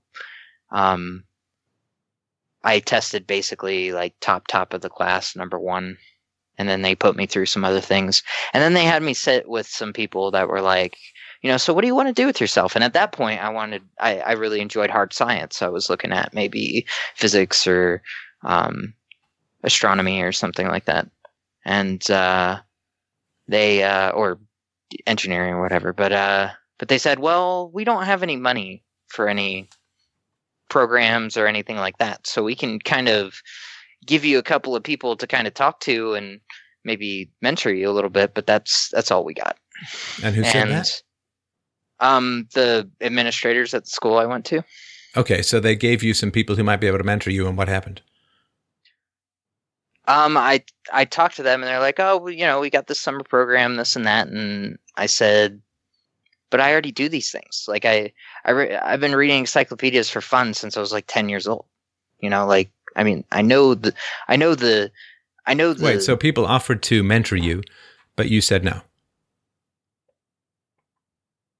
Well, I mean, they're like school teachers from where I lived. It wasn't like I was going to some, I don't know, some like college. What do you call it? I don't know, college laboratories or anything like that. It's like, oh, they're going to. But it was the best that was around, right? That's true. It was the best that was around, and you said no. Well, I was like, what are they going to do for me? Are they going to hand me a book? It's like, I know where the library is. Like, well, I don't quite understand. I mean, wouldn't you go and give it a try? I guess. But I guess maybe at that point I was just too arrogant to think that it would do anything for me. So is it my understanding that you're happy at the moment? I am, generally. I mean, I'm happy with what I'm happy with the state of my life, but when it comes to thinking about bigger things, I'm not doing them. All right. Well, here's my suggestion. I'm not going to try and talk someone out of being happy. Right? Because if you're happy, you're happy. If at some point in the future, maybe 4 o'clock tomorrow morning, if at some point in the future you feel panic, unease, if you feel less happy, then you should call back in. Because right now, if you're happy with your life, there's no particular problem to be solved, right? If you don't feel like you're somehow underutilizing your potential, right? You've been reading encyclopedias since you were a kid, but you're a bartender and a dungeon master. So if you don't feel like you're underutilizing your potential, if you don't feel like you're going to miss the boat with regards to finding a quality woman or having something to offer an engaged and creative employer, if you don't feel any anxiety or negativity or concern about your life, I don't have much to say, because I'm not going to try and convince you you're unhappy. I mean, that's not my job. So, and I do appreciate the call. If at some point in the future, you do actually want to get somewhere, then I'm happy to talk then. But right now, if you're happy taking care of disabled people's property and pouring beers for people, then I think it's a bit of an underutilization of your brain, but that's not a moral question. So I really do appreciate the call. Thanks so much. I'm going to move on to the next caller, and I hope you have a great day. Thanks. You too. Thanks a lot. Up next, we have Evan. Evan wrote into the show and said, how can we bring science back from the cult of diversity? I recently received feedback on my National Science Foundation GRFP, that's Graduate Research Fellowship Program application, and one part of the review struck me as quite interesting. It reads, the applicant served as a teaching assistant for an introductory AI course and as an instructor for a summer camp designed to expose elementary school-aged kids to robotics. The applicant expects to serve as a TA during graduate school, but it is unclear how, if at all, he plans to participate in activities specifically seeking to broaden the inclusion of women and underrepresented minorities in CS and STEM. While I ended up leaving graduate school anyway, I think this particular quote illustrates a larger problem in the scientific community, an overemphasis on diversity of skin color, gender, etc., among the ranks of scientists, as opposed to actual scientific progress. Now that academia, even in the sciences, has transitioned into essentially an arm of the government, what can be done to push back and restore science to its intended purpose? That's from Evan. Oh, hey, Evan, how you doing? Doing well. How are you doing, Stefan? I'm very well, thank you. Doing well. Hopefully doing good. So you think that science is really into diversity? Well, I guess I didn't really until I kind of saw this feedback, and it seemed to go against kind of my former notions that, well, if there's anything in academics that doesn't have to worry about diversity, it's going to be science. But I think this feedback shows that they're still going to dock you if you don't kind of push for those agendas, the social justice type goals. And it was something that obviously we've seen in the humanities for decades. I guess I haven't been around for that long, but now it seems to be infiltrating science as well. Right. So science is not into diversity. I mean, government science is not at all into diversity. Not even close. That's number one. Number two, science explains perfectly well why there are fewer blacks and Hispanics and women at the top levels of science. You know the answer to that if you've listened to this show, right? Yeah. This about the bell curves and IQ and stuff. Yeah, and testosterone and childbearing and right. So if science was at least into science, it would be less into diversity. You understand? So don't smear the name of science by confusing it with this. I should have said quota system, right? This bullshit quota system that is anti-science, anti-empiricism, anti-rationality, anti-biology, anti-fact. So the question of diversity is ably explained by science. Now, I would love it if scientists would admit the shit out of this stuff and then work to try and solve it.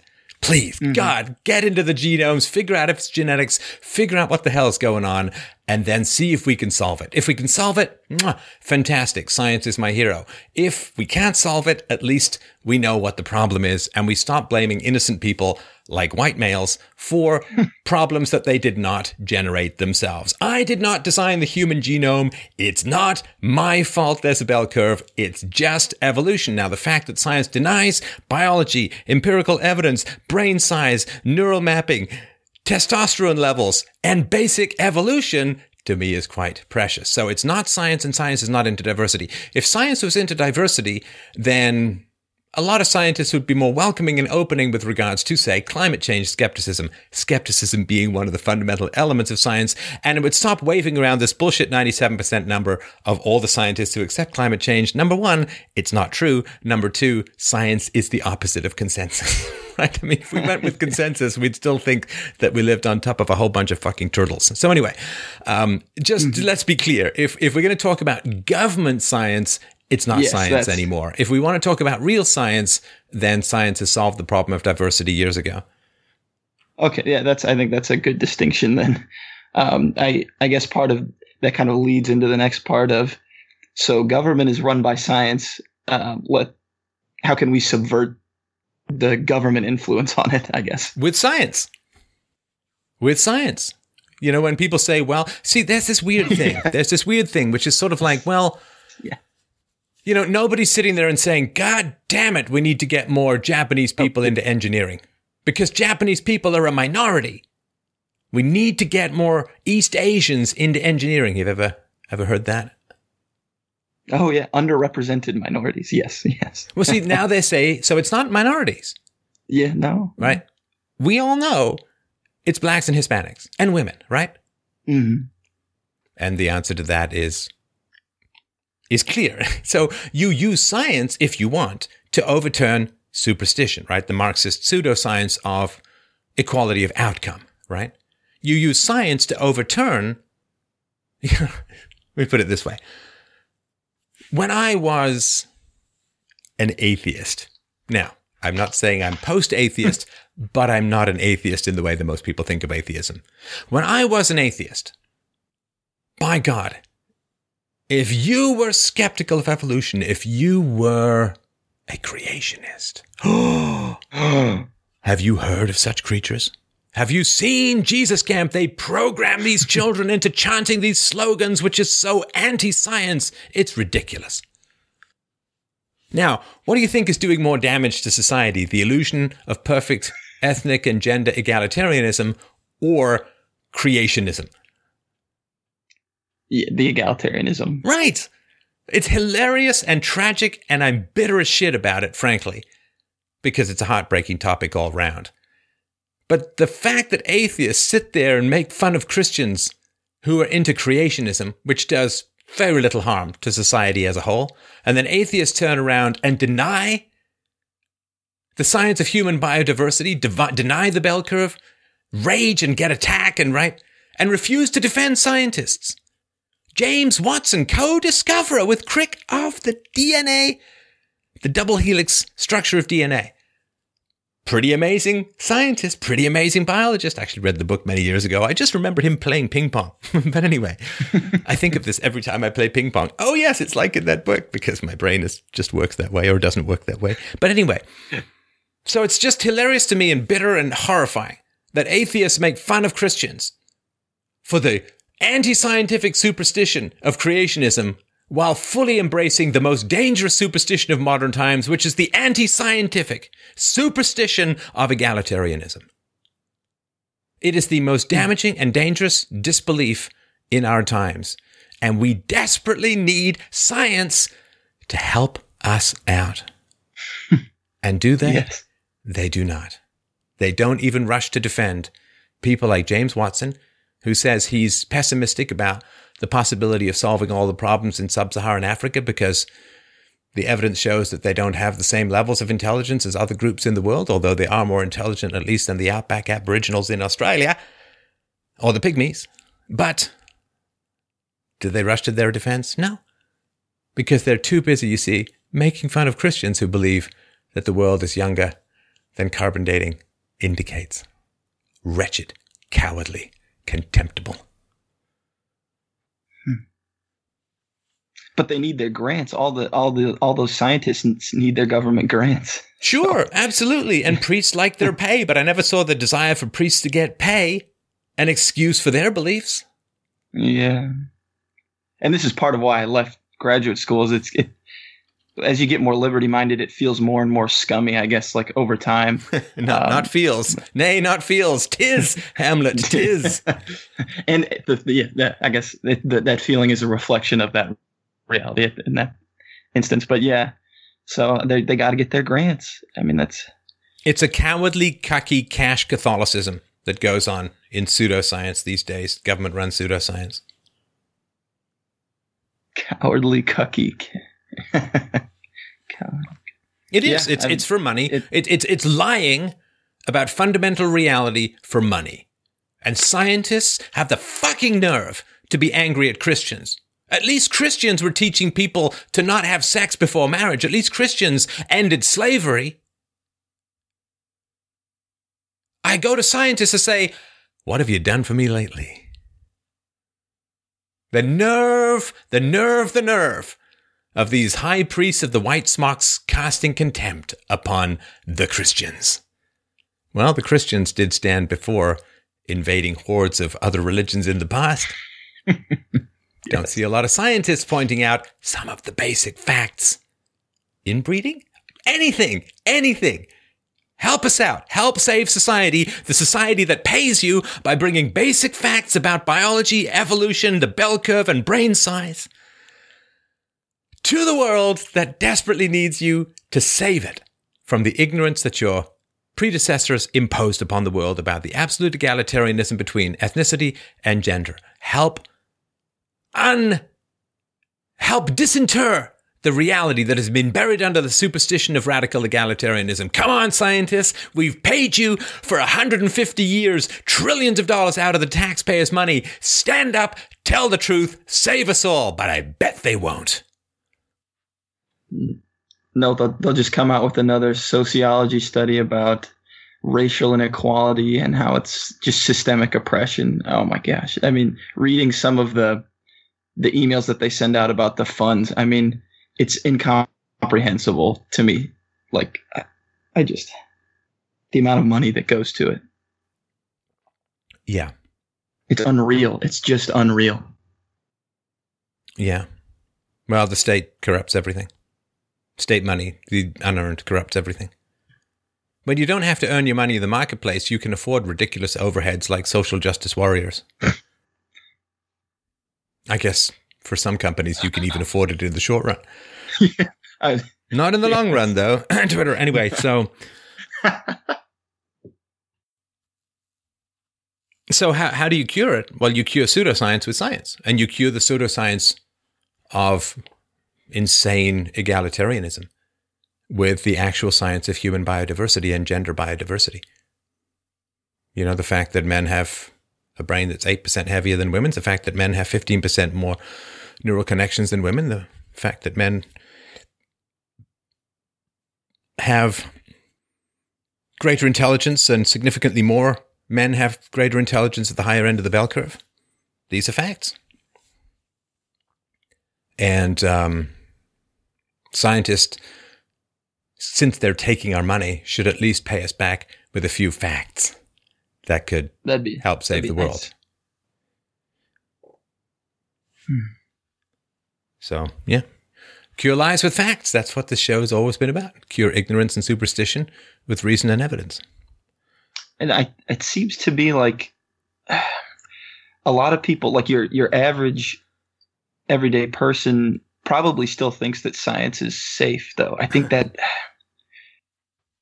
I've got a whole podcast. I don't think it's ever quite come out, but we'll get it out at some point, called Scientism, which is just the new religion called science, which is far more dangerous than the old religion, or at least since the old religion was separated from the state. Science is far more dangerous to human society. Pseudoscience, pseudoscience of government science, far more dangerous to society than religion. Christianity, much more dangerous. And scientists they get that deference, they get that power. And they misuse it terribly.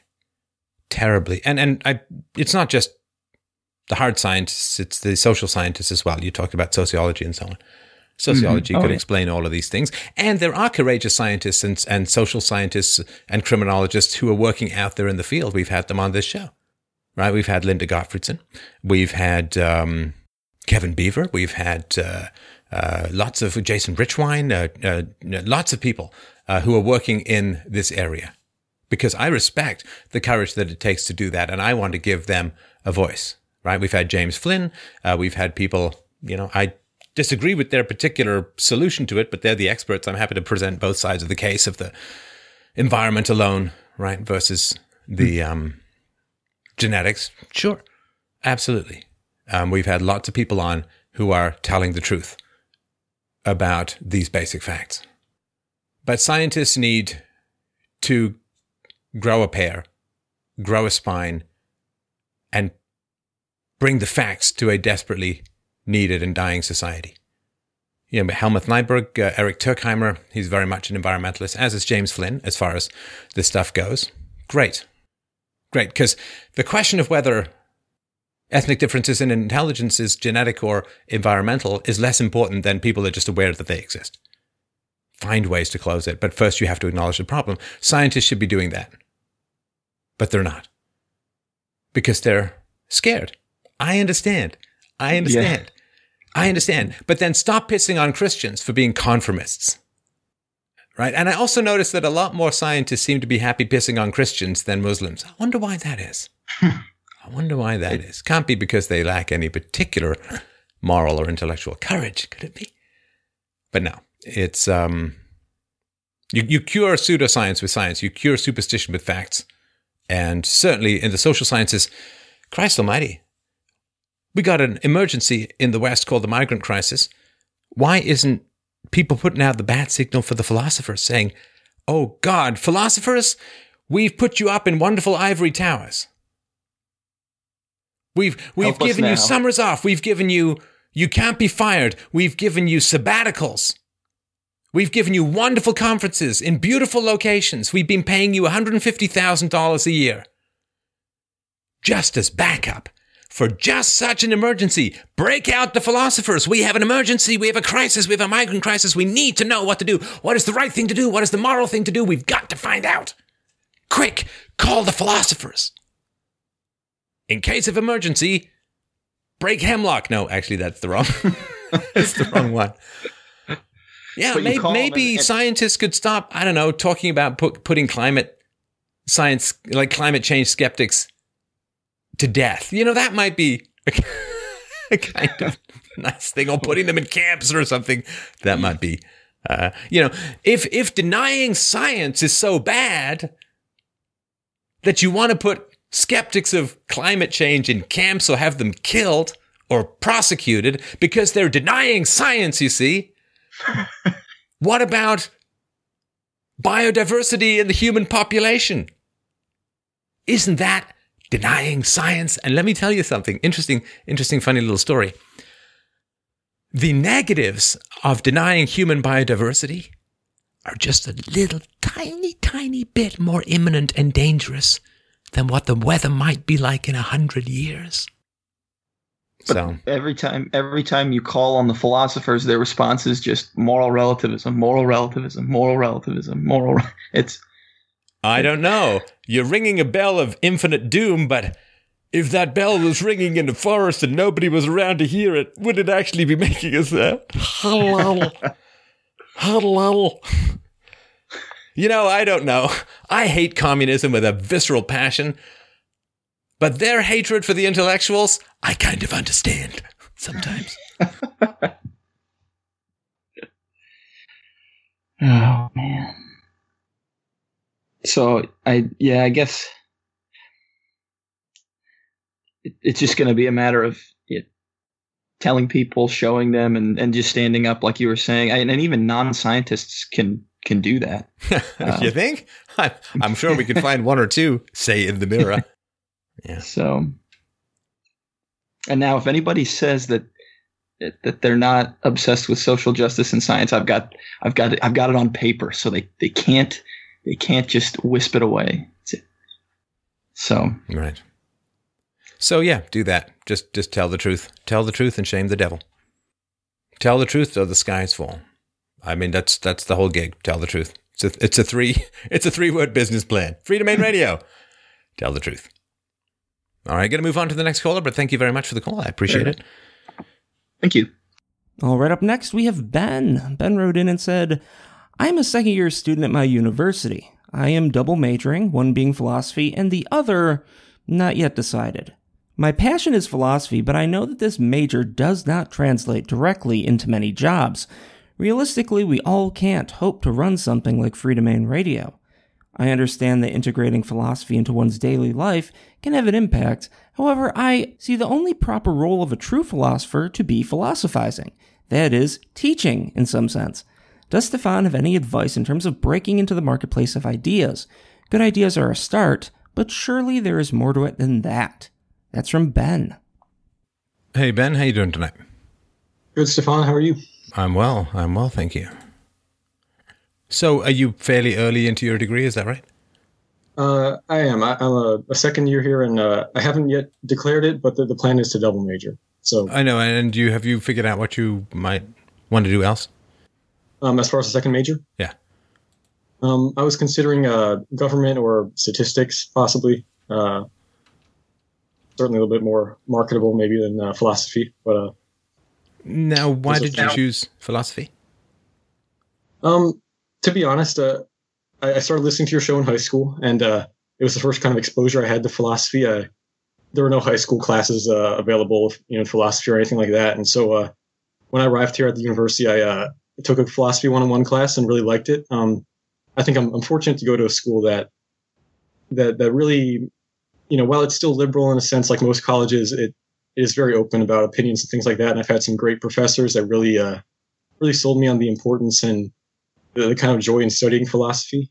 I see it as really, at least in my life, it's had a big impact, and it has changed the way I see the world around me. And how does what you're studying in university compare to what we talk about in this show, or how this show goes?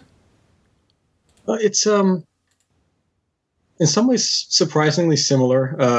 Obviously we try to employ things like reason and logical deduction. When we're studying things that lends itself to sometimes the more relativistic philosophers, it gets kind of muddled. But no, it's been similar overall. Though I think the university I go to and some of the professors I've been able to study under have really I've been fortunate to study under. There are even some that have written about funny enough, one's a prominent anarcho-libertarian intellectual, and he had some very interesting things to say. Of course, I've had other professors of contrasting political kind of tones, but I think that the experienced professors here has really gone a long way in terms of justifying my going here and the value of the education. Right. Now, you can do fairly well with a philosophy degree if people understand the rigors of a philosophy degree, right? Yes. So as far as intelligence goes, it's physics and then philosophy, like highest to second highest, right? So you do have to be a smart son of a cookie to be able to make it in a philosophy degree. And your sort of mid-career salary on average with a philosophy degree, undergraduate, about $75K. So all right, that's certainly not bad, and I think I would be able to make that happen. I'm fortunate to go to, I think, a university with some weight to its name, and it wouldn't exactly be quite as like getting a philosophy degree from a small college or something like that. Right. And I guess what I'm really curious about is I really have a passion for the kind of idea of philosophy and philosophical thinking, and I wonder maybe how that can be incorporated into a career or something like that. I've looked at maybe media positions, things like that, where I can, in some way try to bring a more open and reasoned kind of tone to discourse, things like that, of that nature. What? I mean, you're trying to think of how philosophy can serve you. I would invite you to think of how philosophy can serve the world through you. What do you think the world needs most? Not that I'm saying that you should do something that you hate, but what do you think the world needs the most of with regards to philosophy at the moment? Well, I think that we would do very well to kind of have the humility that goes along with philosophy. The idea that I think even though philosophers vary a lot in their opinions, it all comes from, I think, a kind of core assumption that, maybe I'm not right about everything, and a big part of it is trying to question your beliefs and listen to others, and so the world needs humility. And how do you think you could bring humility to the world? Because humility is very painful to vainglorious, megalomaniacal, narcissistic people who think they know everything about everything, right? When you confront less intelligent people with the reality of their own incompetence and you give them, that FaceTime mirror view of the Dunning-Kruger effect, things can get a little volatile, right? Yeah. And so how would you be able to best bring humility to the masses?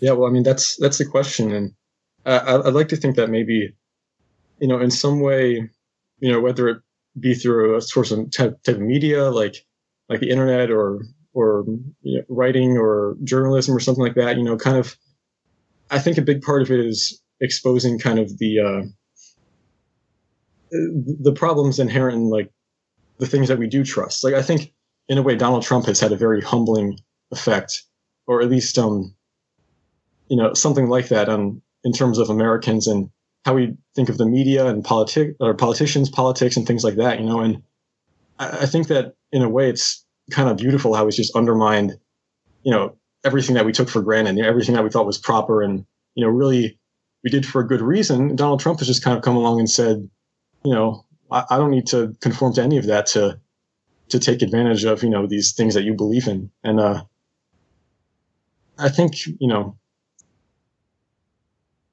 somehow being in having a public voice, and it sounds a little bit narcissistic itself, but I do feel that, that would be something what's narcissistic about having a public voice? I mean, you understand that I have a public voice, right? I'm not taking this personally, but if you're going to put, well, you have a public voice, that's kind of narcissistic. I'm not going to take it personally, but I'm going to recognize the categorization. Right? No, yeah. So what's narcissistic about having a public voice or wanting to have a public voice, if it's, for the service of humanity and for the good of the world? Yeah, I guess it would just be constantly being aware. And, I wouldn't accuse you of I mean, Socrates had a public voice. You wouldn't. I hope you wouldn't call him narcissistic. All the great people, or a lot of the great people, looked up to in history or studied in philosophy. They were great because they had an impact like that. And I would say that doesn't necessarily go along with having a public voice. I would just say that I want to be careful to conflate, or not to conflate the idea of, just wanting to be famous in some way with actually, making sure what I'm doing is valuable to people. Well, if you're talking about bringing humility by having a public voice, I don't see how that could be narcissistic. Yeah, I mean, I think keeping that as a central kind of value in whatever I do, would be a good way to make sure I'm not falling into that trap, So I guess too, along with my question, what I was curious about, because I think in your show you do have a very, I mean, obviously you found success kind of doing a show about ideas, about philosophy and about looking at the world in a relatively novel way to a lot of people, at least, And I think that, I mean, I just prefer if you boiled it down to reason and evidence, looking at the world, that sounds like it's one of these fragmented disco ball relativistic perspective fests. Yeah, and just follow reason and evidence wherever they leave. That's the goal. Yeah, maybe it only sounds weird because so few people do that, Right. But yeah. But that's the fault of prior philosophers not doing their jobs, right? I have a lot of cleanup to do because prior philosophers made a lot of mess. Yeah, I mean, they've certainly played their part. I'm looking at you, Frenchies. Anyway, come on. Oh yeah. Oh, I'm perfect. Well, like I was saying, I'm happy to go to university where I feel free to question those kind of philosophers when they come up in classes, and I think my professors do a good job of accommodating that. But yeah, I think your success is largely due. I'm not an expert on how exactly you found success, but I would say that, in my opinion, it's largely due to the fact that you do bring reason and evidence to a discussion, but you also do it in an entertaining and engaging way. And so that's what I'm kind of thinking. Is there kind of another element to the finding success in the marketplace of ideas? And having people actually listen to your ideas. Sure. I mean, there's a trick to it, and you've already given me a clue, right? So you're a young man, and that's great, wonderful. But it means that you're concerned about your ego, and you're concerned about people's perception of you, which is why you said, well, I'd need to have a public voice, and then you immediately were concerned that might be perceived as narcissistic, right? Yeah. Right, because clearly it's not narcissistic to want to have a public voice. It could be, but it's not a synonym, right? Mm-hmm. And so you are not yourself concerned with narcissism. You're concerned that if you say you're ambitious, that other people might insult you, right? Yeah, and that sounds accurate. Right. So if you want to be successful, you kind of have to forget all of that. And it's not the easiest thing in the world to do sometimes, but you kind of have to forget all of that, and you have to navigate your path through philosophy, not through approval. And as you know, philosophers go through some significant disapproval, if they're doing any good, relative to and the degree to which the society is corrupt the philosophers will be considered to be disruptive, right? So in the time of the late Rome, the philosophers were considered to be disruptive because the decadence of the empire was overwhelming its former, not often very extensive virtues. In the time of Socrates, there was a lot of corruption. There was, of course, slavery, and then there was virtually unlimited democracy. In many ways, it wasn't a republic. And therefore, when Socrates would ask questions of the sophists and of the politicians and of all of the other people who pretended that they knew something that they didn't, which was anything, they accused him of not believing in the gods of the cities and of corrupting the young and all this kind of stuff. And so you are going to be disapproved of if you're going to do any good in an increasingly not just irrational but anti-rational world. So if you want to do good, you are going to be loved and hated. It's not you, fundamentally, that people are loving and hating, and you kind of need to detach that, right? It's themselves, right? And if you want to make a real go of it in the realm of public ideas, you have to challenge that part of you that immediately wanted to back down from a desire for public voice by saying, well, I don't want to be narcissistic. You know what I mean? Like the part of you that wants to sort of, I won't say grovel, but apologize for wanting to do big goodness in the world. And that means that you're going to need people around you who believe in the size and scope and capacity of what it is that you want to do. If you want to take on philosophy and being a public-facing figure, you're taking on the biggest, deepest, most powerful levers in the world. Mm-hmm. And you may not see success in your lifetime, just as Socrates saw only his own death and the decay of reason and the decay of his society and gave it the curse of obedience to the state later on. And you could argue it took 2,000 years for his ideas to truly be resurrected in the Enlightenment, the Age of Reason, the Renaissance, and so on. So it may be a long time. Now, this is prior to the internet and all that, and Library of Alexandria was burned and all, but it may be a long time. So you have to be content, nay, not just content, satisfied and happy with fidelity to virtue, fidelity to reason, fidelity to evidence, fidelity to honesty, fidelity to the standard virtues, and the courage it takes to speak truth to an increasingly feral and howling mob of irrational society. You have to be comfortable with detaching your ego from the approval of the irrational and the anti-rational. And you have to be patient. That's the last bit I struggle with the most. You have to be patient. Yeah. Of course, we all wake up patient and then we check our Twitter feed. But anyway. Oh, I can barely even look at Twitter anymore, I got to say. Yeah. No, it is like being pummeled by a huge number of tiny boxes who puncture your heart and deflate it completely sometimes. But, you got to know what's going on in the world. So, But make it about the world. Make it about virtue. It's not about me. I've said this a million times on this show. This is not a vanity project for me. This isn't something that I do to feel strong or powerful or effective or anything like that. This is something I do because I have a good ability to break down and bring reason and evidence to the world.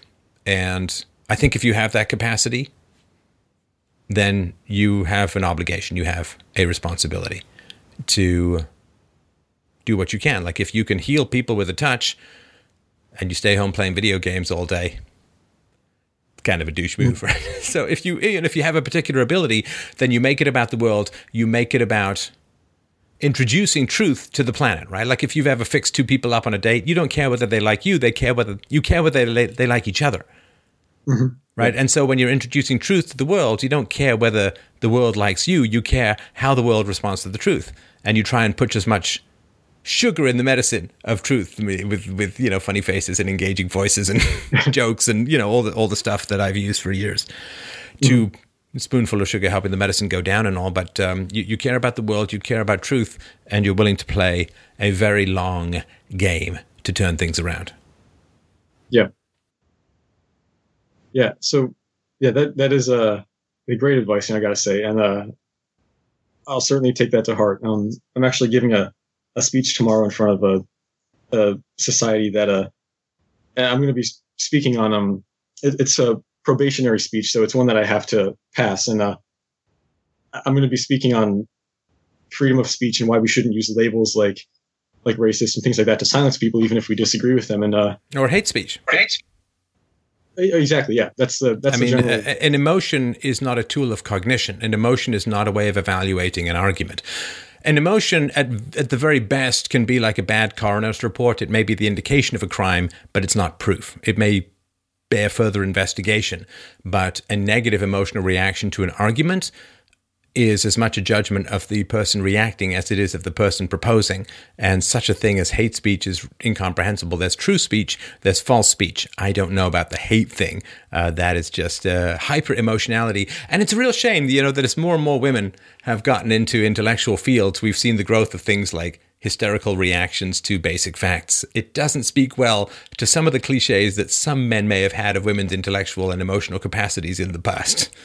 Yeah, and well, I'm expecting certainly there's a Q&A period, and I'm certainly expecting questions from that perspective. But you really kind of touched on the big idea I'm trying to push, and I guess it goes with kind of saying, making the reason and evidence a little bit more palpable or understandable to people, which is that, at least in my opinion, hate speech and things like that, when you try to silence people like that, you don't actually do anything to address the problem or the source of their hatred or their feelings, because even those people, if they're genuinely hateful, they rationalize their beliefs for a reason. And what do you do to actually solve the problem when you just don't talk to them, Well, and of course it's very selective, because you can say any negative thing you want about white males, and it's never classified as hate speech. Of course, it's not a principle. It's a principle of silencing a particular group in society and allowing pretty indecorous free reign on hatred of other people in society. And it's a horrible and wretched situation and state of mind, and it's incredibly prejudicial. So-and-so, such and such is hate speech. Well, it's such a negative word. And it justifies reactions like you see when conservative people go to speak at universities. Yeah, I mean, you give people that you disagree with the actual claim to victimhood that empowers them even more. So if you really think that people's ideas are so dangerous, that's the last thing you want to do, is to contradict yourself and, create a whole nother victim category of people you're oppressing now. And it's funny, I've been preparing the speech and you really just kind of touched on the major points of it, and the gist of it is just that an open and reason to kind of dialogue without calling names. If we just expose people to a free and open dialogue, the truth has a way of kind of elevating itself up. And I think history's shown that when we do have a kind of free marketplace of ideas like that, the truth has a way of pushing us towards a kind of progress that is actually meaningful and creates real change. Well, you can just ask people if a negative emotional reaction to a speech was justification for shutting down that speech, would slavery ever have been ended? Yeah. I was going to use examples. Yeah. Slavery is a great example. I was going to use examples like the women's rights movement, civil rights movement, gay rights, all these things, because they use the language of institutional oppression to silence people. They say that they're reinforcing those kind of oppressive forces. And yet history's shown us that these groups with virtually no institutional power were able to enact change by just, exposing the public at large, through an open debate to the truthfulness of their claims and their ideas when they faced real discrimination. Well, and this category politics is incredibly dangerous because we all know, and we can think very clearly of times in histories where you've created a category of moral opprobrium, of moral horror, of moral hatred. And then you've just put people into that box, into that category, and that uncorks all of the rage you wish to act out against them. I mean, it's happened to various groups in the past. And now there's another group, I don't know, conservatives, white males, whatever it is going to be. There's a group who say this category is immoral, and everyone in this category can be legitimately attacked or repressed or silenced, right? Silenced. There's all here. You've got to have women's voices, got to have their voices out. Yeah. But of course, if you question, say, the gender wage gap, or you point out basic facts about the bell curve of male and female intelligence, you must be screamed and shouted down. Because the category which you have considered immoral, you can throw everyone in, and the immoral tends to be that which feels bad, that which is upsetting, that which you've been programmed, and people don't think they're programmed, right?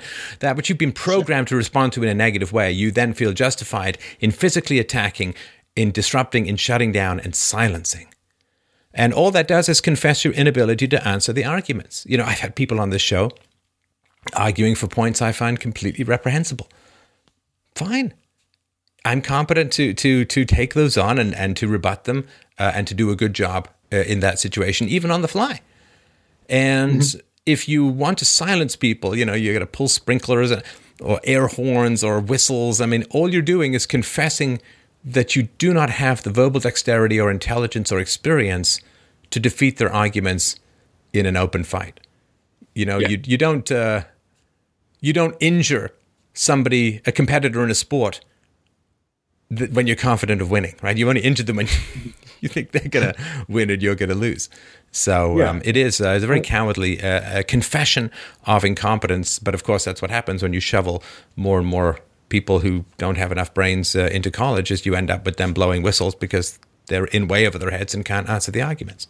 Yeah, I mean, the idea of programming that you bring up is a good one, I think, you know, because like certain people, you know, you can't say that a word is universally harmful to people. You know, it's not like, you know, you can't learn to survive a bullet to the head, you know, but some people do develop so that certain words aren't harmful. And there does seem to be a really clear kind of difference there that just isn't being realized. And well, it's the excuses for censorship, right? Yeah, the excuses for censorship, and censorship is that there's knowledge that's dangerous to an ideology, but there's no knowledge that's dangerous to philosophy. There's no knowledge that's dangerous to facts, reason, and evidence. There's only knowledge that is dangerous to ideology, to falsehood, to sophistry. So, for example, at the end of the Second World War, the hundreds of thousands of Russian troops, the Soviet troops that had been captured by the Germans, they were sent to concentration camps. Well, of course, they were captured by the Germans. A lot of times they ran out of ammo and had no guns. They couldn't even fight. And so they were sent to concentration camps. And why? Well, two reasons. Number one is that Stalin wanted to pretend that somehow it was the army's fault because he was supposed to be infallible and a great military leader. And so if hundreds of thousands of his troops were caught by the Germans and captured, then he's not that infallible. Number one. And number two, they had been imprisoned in the West, and therefore they had seen the wealth and the plenty and the consumer goods and all of that in the West, even during the wartime. And so they had come back with knowledge.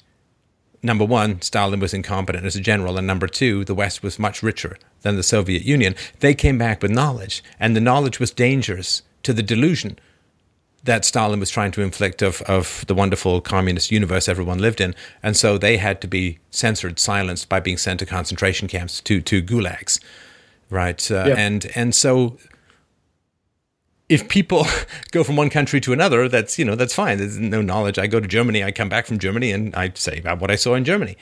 And that's not harmful to anyone's delusions, particularly here, unless, of course, I see a lot of migrant crime come back and talk about it, in which case...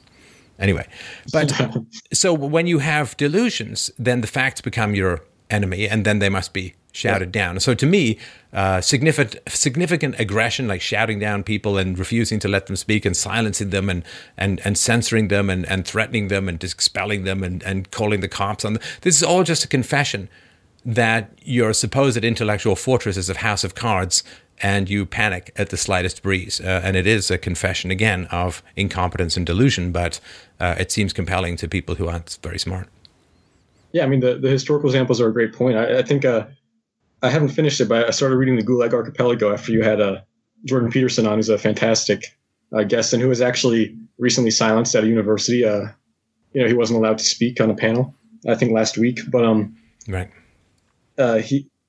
But yeah, I think, history, if anything, just tells us that whenever speech is suppressed for any reason in history, it really seems only to the benefit of totalitarian or pathological kind of regimes. It only seems like to be for the sake of supporting ideas that we all look back on in history as being really horrible ideas. So, I'm not sure there's any precedent for today to say that suppressing speech just because we don't like it is puts us on the right side of history, Well, everybody thinks that they're on the right side of history. And this is one of these phrases, too, that, it's not very philosophical, although it's compelling, of course, emotionally. It's a good sophist phrase. All right. Well, thanks so very much. I hope that was helpful. Yeah, just commit yourself passionately and recognize that you need to develop a bit of a thick skin while still being sensitive to the needs of society.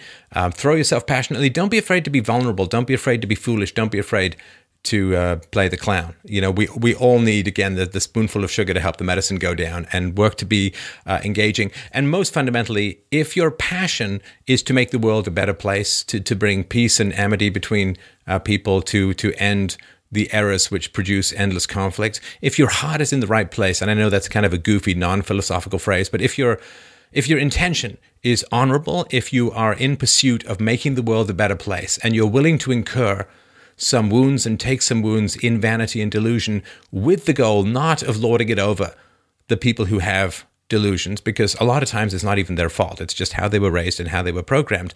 But if you are somebody who is willing to wound others and be wounded yourself for the sake of healing, you know, like a surgeon, he'll cut you to make you better, then if your heart is in the right place, if your intention is in the right place, you will be really surprised at the kind of positivity that you can generate and the positive receptions that you can engender in the world. As long as your intention is pure, as long as your goal is virtue and your goal is human healing through reason and evidence, you'll be surprised at how bulletproof you can be if your heart is in the right place. So thanks very much for the call. Thanks everyone for calling in tonight. A great pleasure to chat with you all. Please, please, please go by freedomainradio.com/donate to help out the show. That's freedomainradio.com/donate.